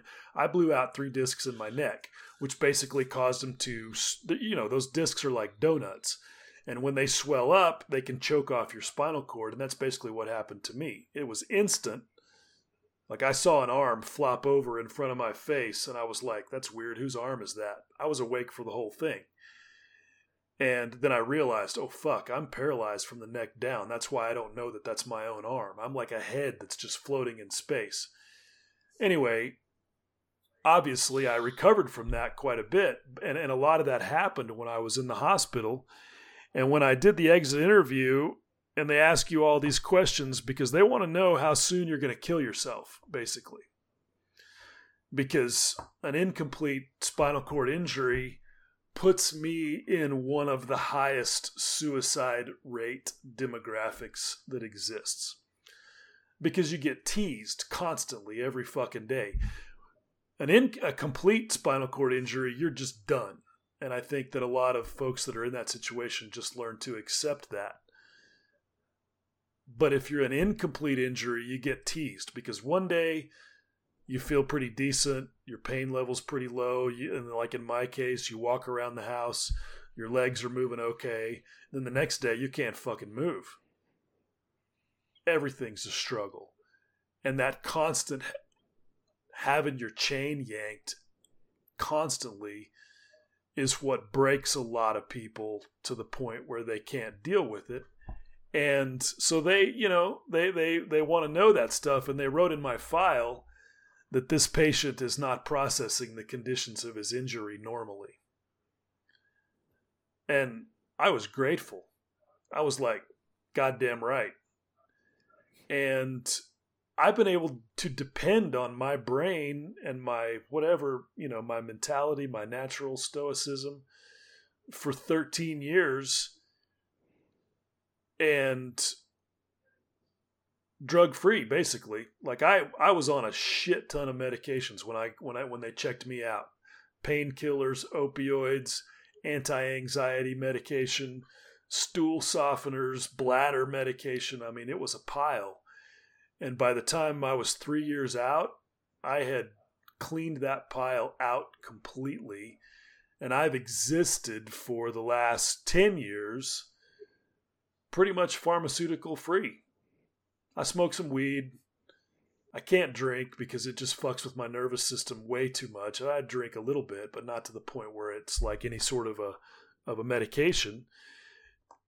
And I don't, I take some ibuprofen and some Tylenol when I'm really in a lot of pain, but mostly I just have to be still.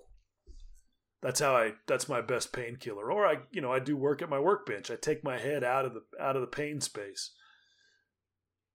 But I found myself about a year ago like, fuck, I'm struggling more than I should be. And it wasn't just physically. It was, I don't really feel like going to my workbench. I'm not really interested. And part of it, and this is going to sound bad, but my happy place is problem solving. Like when I wake up and I've got a problem, I'm immediately in that space. Like I'm visualizing how I'm going to get through it, even down to where am I going to drill the hole to put this little wire so that I can make it look like a cable or a piece of pipe or whatever.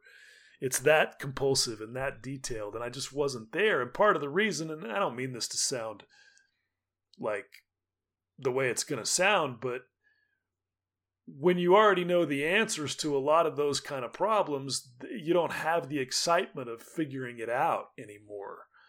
Like, does that make sense? Like that challenge, like, okay, if I have a problem with my paint, I know what to do. If I have a problem with, whatever, and that just happens with experience. That's not like because I'm some kind of, superhero model maker. It's just because been through it, figured it out. It doesn't. Yeah, the challenge and the enjoyment comes from new challenges. Exactly. Once you've already solved. Exactly. And the adventure and the excitement of solving new challenges has largely faded away just because of, almost a decade now, because I got back into it about 9 years ago as a physical or an occupational therapy exercise to sort of, to try and make my hands work better. And so for a long time, it was just constant problem solving. And I found myself just like, no new challenges. I'm not really in love with my projects. I'm not really stoked about the results. I was just feeling very meh about the whole thing. So Matt, I could really relate to what I sort of was reading you going through. But like I was not suspecting my brain. I was sort of like thinking a little bit like maybe am I dealing with a little bit of depression? Because that's not something that I've had to deal with. Like I'm just lucky. I don't get anxiety. I've never dealt with depression. Like I just process shit. And I was really starting to question that. And I was listening to, as you guys know, I listen to a lot of Rogan. And he's talked a lot, and some of the other podcasts that I listened to talked a lot about the benefits of TRT, testosterone replacement therapy. And I started thinking about the fact that my numbers were ridiculously low. Like when I'd go to get blood work done, my fucking testosterone was a bomb and like just way embarrassingly low. Like they want you to be around, 800 to 1,000, and I'm like at 300 or less. Like disastrously low. But I never wanted to try to get on testosterone because it's like the black market. Like you got to meet some dude in an alley, and then you got to, you're sticking a needle in your ass once every 6 weeks. Click on a Facebook ad. Yeah. Might be horse tranquilizers, all kinds of stuff. It's like guy with a limp in a van. Yeah. And even though I like knew people, like I have I know guys who are on it and use it, and I had access to it. I was just like, because they were telling me about how it's like $700 a month, and you got to be really careful and not stick the needle in the wrong place, because if you get testosterone in your bloodstream, you're gonna die. And it was like, okay, but it's weird how the internet has changed a lot of things. And I was getting ads and I was getting ads in my Facebook feed for programs to do TRT, via telehealth. And so about February, I started looking into it. and researching some of them. And so, you know, the punchline of the story is I got on a program and now I'm on the juice.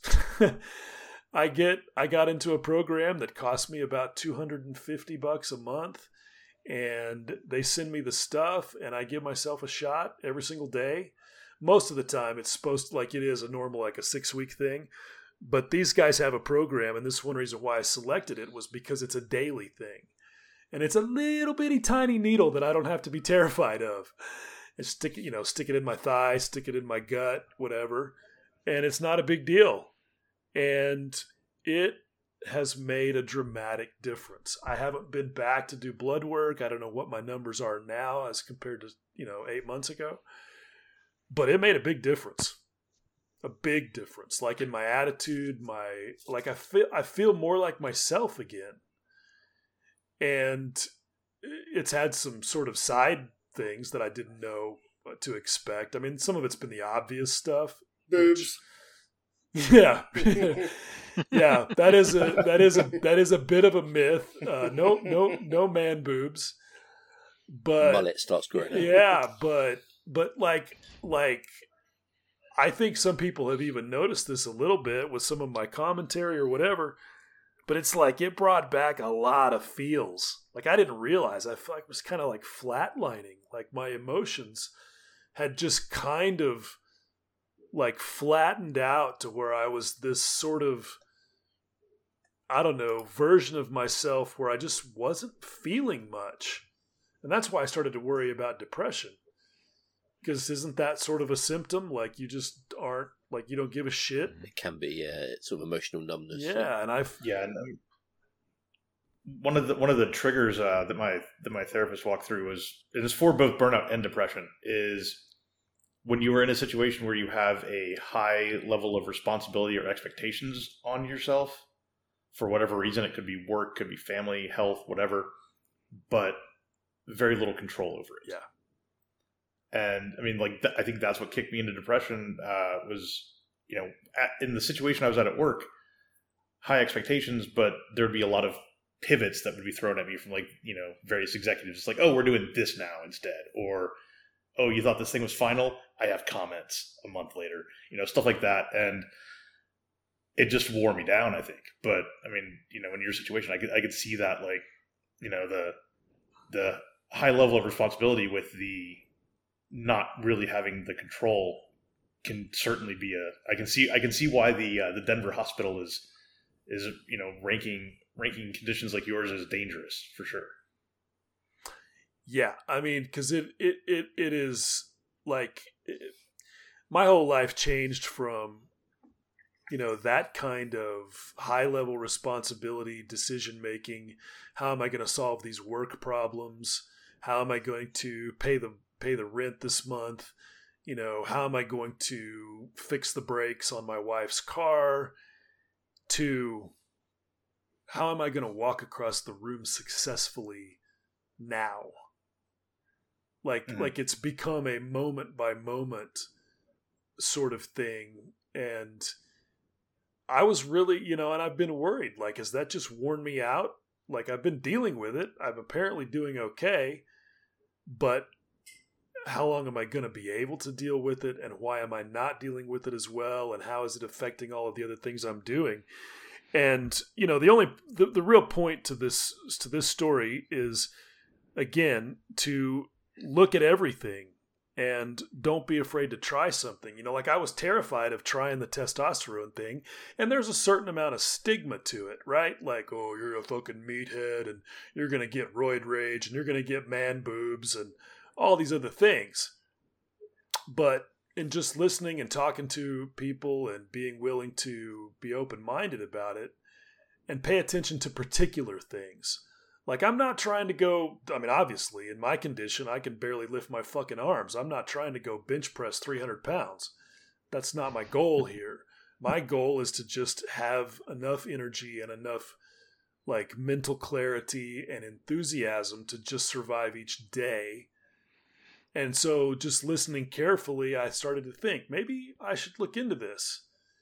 And I'm stoked because it's a pharmaceutical salute. Well, it is. It has, because it's a controlled substance and you have to be on a prescription and all that.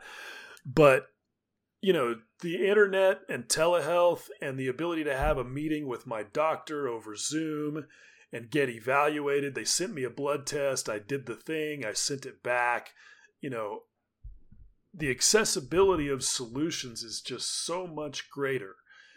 And I feel like, you know, it's not like a miracle for me. I'm not suddenly running around like I was never paralyzed, but it's brought me a lot closer back to myself than I was.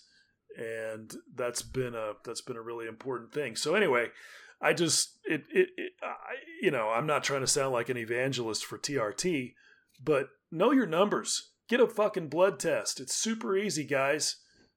I don't want to go to the doctor. I don't need to go to the doctor. I don't need none of that shit. Shut the fuck up. Go to the doctor. Get a blood test. Get the blood work done. They can look at your numbers and tell you if your prostate's swollen just from looking at the numbers. If your testosterone's low, they can see that instantly. If your blood sugar's fucked up like Matt's was, they can see that. You know, it's super easy to do. And there's no excuse. And when people depend on you, it's really your responsibility. Go do it. Yeah, Will, the thing that really stuck out to me as a community nerd is the fact that you had friends that spoke up for you. Yeah.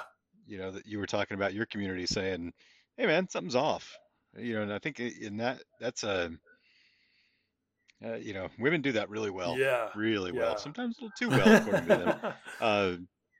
But you know, the guys don't do that as much. It feels a little uncomfortable to say, "Hey, you're off. Well, why are you paying so much attention?" Is, you know, often the response. Yeah. What do you want to kiss me now? But you know, yeah, exactly. Why are you looking at me, bro? I think that shit needs to stop.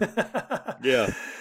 But I mean, good for your friends for speaking up and saying that, you know, it sounds like in part at least got you thinking, maybe I need to pay attention to this. And, you know, again, I go back to how appreciative I was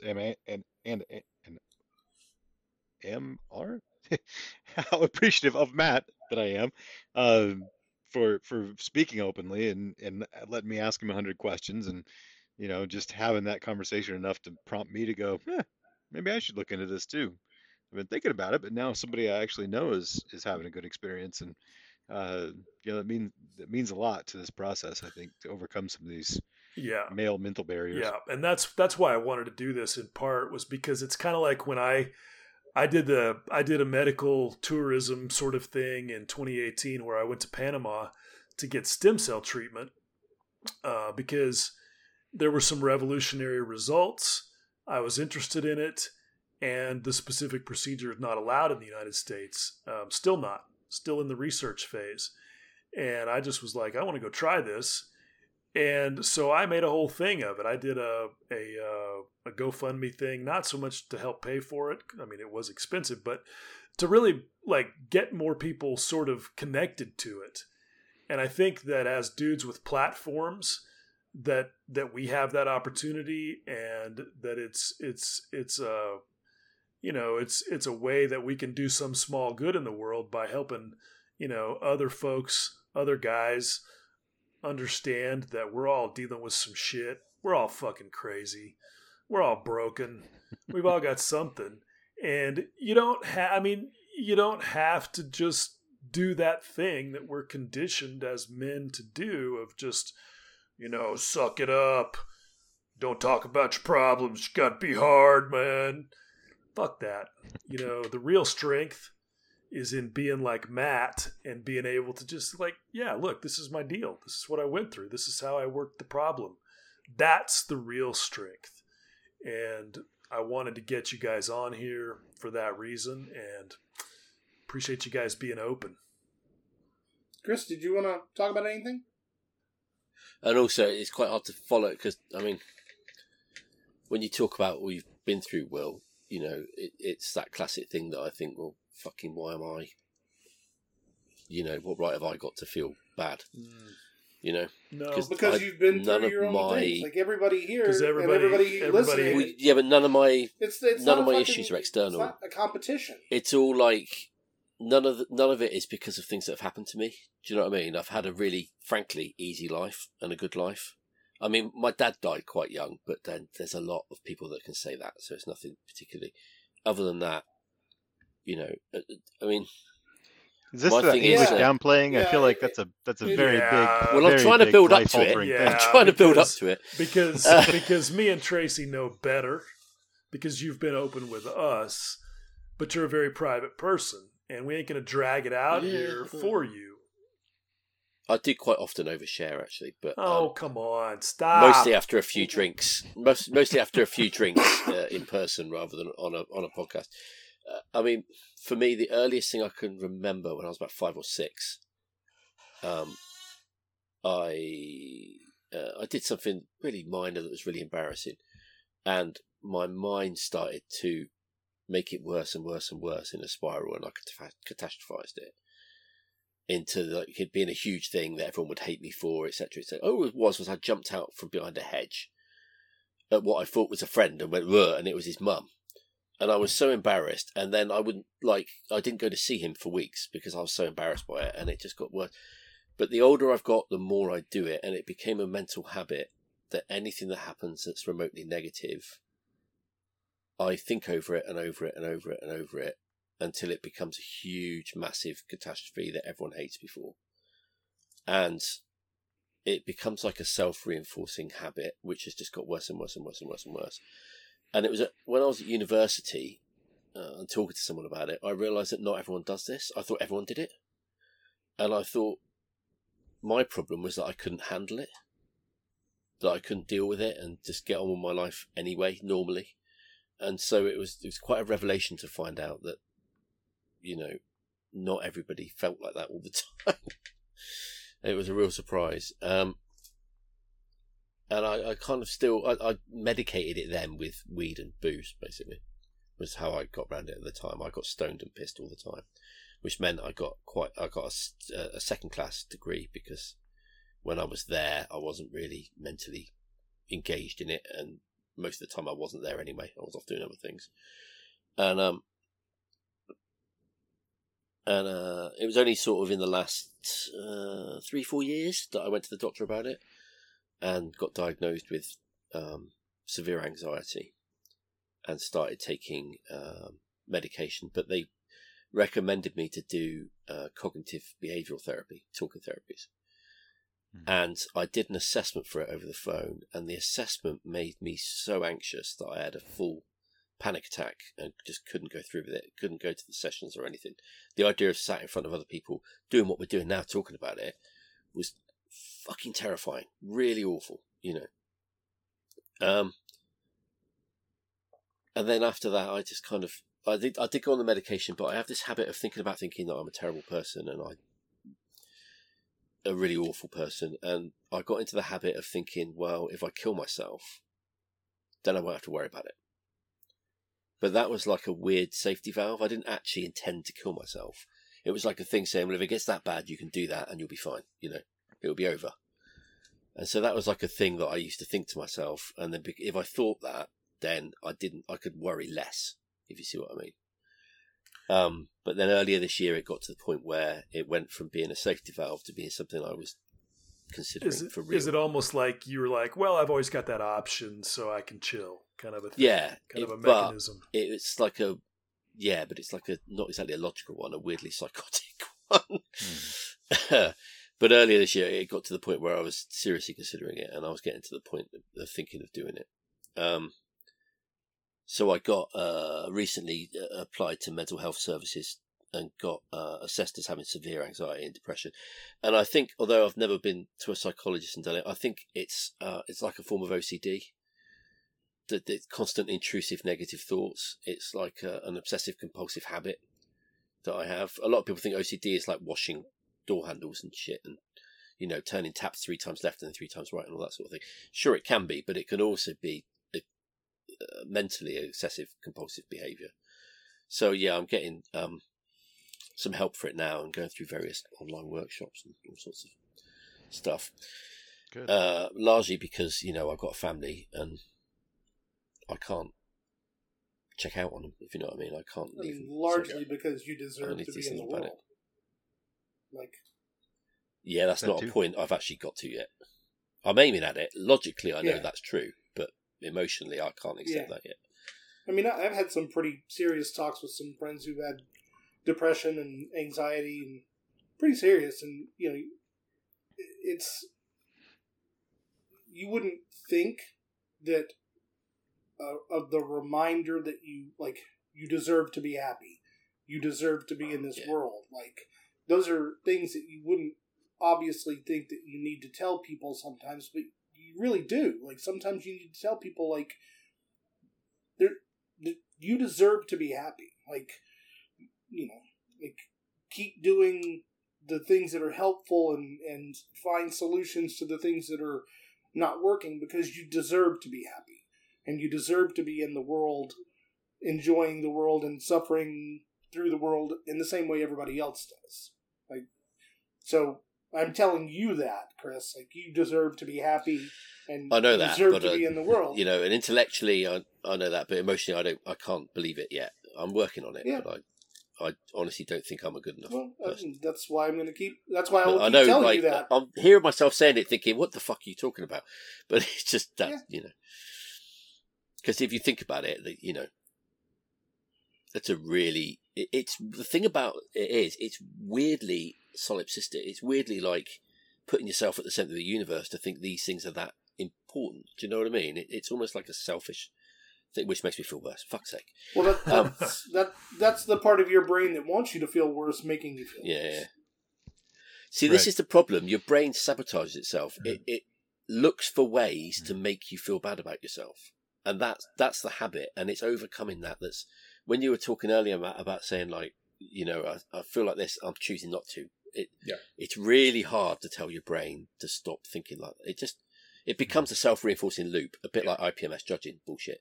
It's just, it can't change till it really changes. So, especially when something just slams into you out of nowhere, it's, if I have time to sit and think with something, I can step back. But when it's something my wife says, hits a raw spot while I'm already flooded because, one of the kids is running around being crazy and I'm in that place. My brain will react to those things before I have a chance to even understand what's happening. And that's... You trained it to think a certain way maybe, and it just sort of does it. And so being able to catch me nope, you're not doing that this time. That's my current struggle. But yeah, it's definitely the brain likes to get into its little habits. And even though you can tell yourself my brain is half the time lying to me or blowing shit out of proportion, it's also very good at being but what if I'm not? What if I am telling you the truth? Yeah. There's that almost fear that you'll miss it if something, that you could stop the problem if you know it's there. And you tell yourself, I know about it, so I can, even though there's not really a problem. Yeah. So I do tend to think of it as spirals, and you do have to recognize when one starts and interrupt it. That's the trick. Yeah, and I think so much of this too comes back to creatives, and it's a bit of a chicken and egg. Are we creatives because we have so much anxiety that we find solutions that make things so good and so beautiful that it'll overcome these anxieties, or the vice versa? Is the anxiety what fuels the creativity in the first place? It's hard to know, but I do. I've been around creative, Tracy, say it with me, design school friends, and creative friends all my life. I think you're from art school, not design school. Oh, sorry, my bad. There's art school up here, and then there's design school the next level. Yeah, you're tradesmen. We're artists. You can make a living on the same. You can get a job with yours. I do wonder whether actually maybe the reason we're so good at catastrophizing is because we're really creative at it. Yeah, that's what I mean. There's a certain level of creativity, and Ira Glass. I blogged this, and again, I can share in the show notes. But I blogged this quote from Ira Glass about creation, creativity, where he's talking about to be creative with good taste is to see a gap in your own abilities that you continually struggle to overcome. Right. And he does a much better job of describing it. But this idea is, I know where I'm supposed to be. I can see it. I can visualize it. I understand it. And I can see directly in my work, my activities, my choices, where the shortcomings are. And to your point, Chris, we're creative enough to get really good at the good taste part well before our skills have the ability to catch up, if ever, right? And it's in that gap that creates just infuriating frustration for creative types. I would just one thing else I'd like to say though for me, the SSRIs or whatever they're called. I'm on one, and frankly, I think it saved my life. That if you're really struggling, go to the doctor because and the medication's only kind of a sticking plaster for it. You need to work on yourself to overcome it. But that sticking plaster can really help you through and really help you do the other stuff. Well, in that interest, I mean, I know that mechanisms over medications thing is, I mean, that's a really easy sort of platitude, right? And one thing that I've had to learn in my life is that what might be a natural mechanism for me and might be easy for me isn't necessarily the same for somebody else. Not everybody thinks the same. Not everybody can think the same. So I don't want you to think that I'm like, oh, you just need to read this book, because it's not like that at all. But the book that Matt and I were referencing before, the subtle, it's not the fine art, it's the subtle art of not giving a fuck, as maybe a supplement.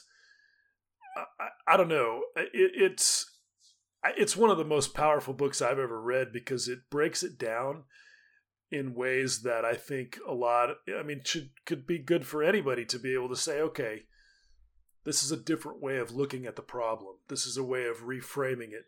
And reframing things is a fundamental part of Stoicism, where it's like, okay, how can I change my perspective on this problem?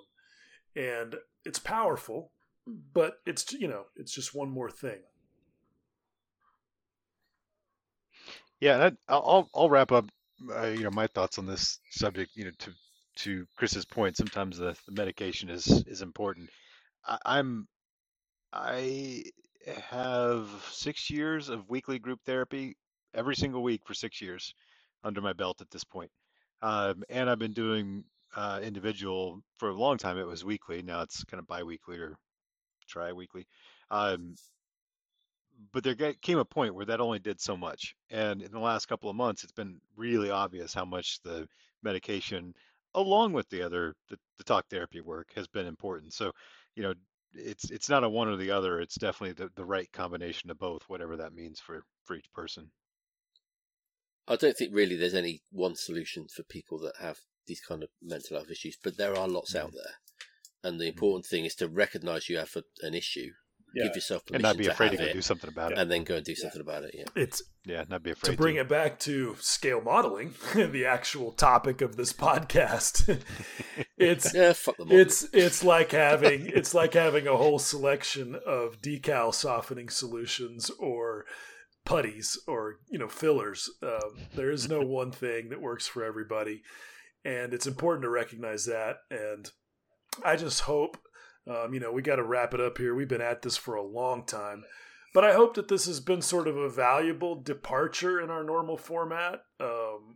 I confess to just being a little selfish in that I just wanted to hang out with some of my favorite people and talk, have some real talk about real shit. Because frankly, I don't get to do that very much. I live out in the middle of nowhere. I live on a farm. I have no real normal person-to-person social life to speak of. And for me, this podcast has been an opportunity to actually just hang out with my bros and just, talk shit. But it's always been very focused on the model making stuff. And so I wanted to expand that a little bit, but also, try to keep it tied to what this, what we do for fun.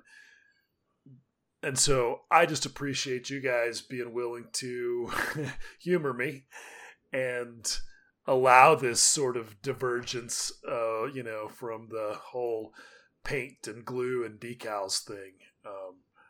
I appreciate you guys for being willing to do it. And I hope that I hope that our listeners dig it and that it's been a good way to sort of cap off 50 episodes. I mean, it's hard to believe. Yeah. Yeah, I think we, in some ways, talking to people about how they build models and what paints they use and what their thinning ratio is the easy part, right? Like we all get something out of that. We all enjoy listening to other people enjoying the hobby and you know, digging for insights in what other people have to say. And this is kind of the same. It's like how we can continue, how we have to, what am I trying to say here? How we have to, the modifications and the deviations and the detours that we have to make in order to continue to enjoy the hobby and to continue to be around to enjoy the hobby. And again, like if you're listening to this, we may not be giving you insights into how to spray Vallejo, but we're giving you maybe some insights. We can't fix everything. Jesus, Vallejo. I think this is more valuable, Tracy, because if you're trying to spray Vallejo, you need mental health help. Well, yeah, I mean, somewhere in all this, there's a nugget that's as valuable as that unattainable one, I guess.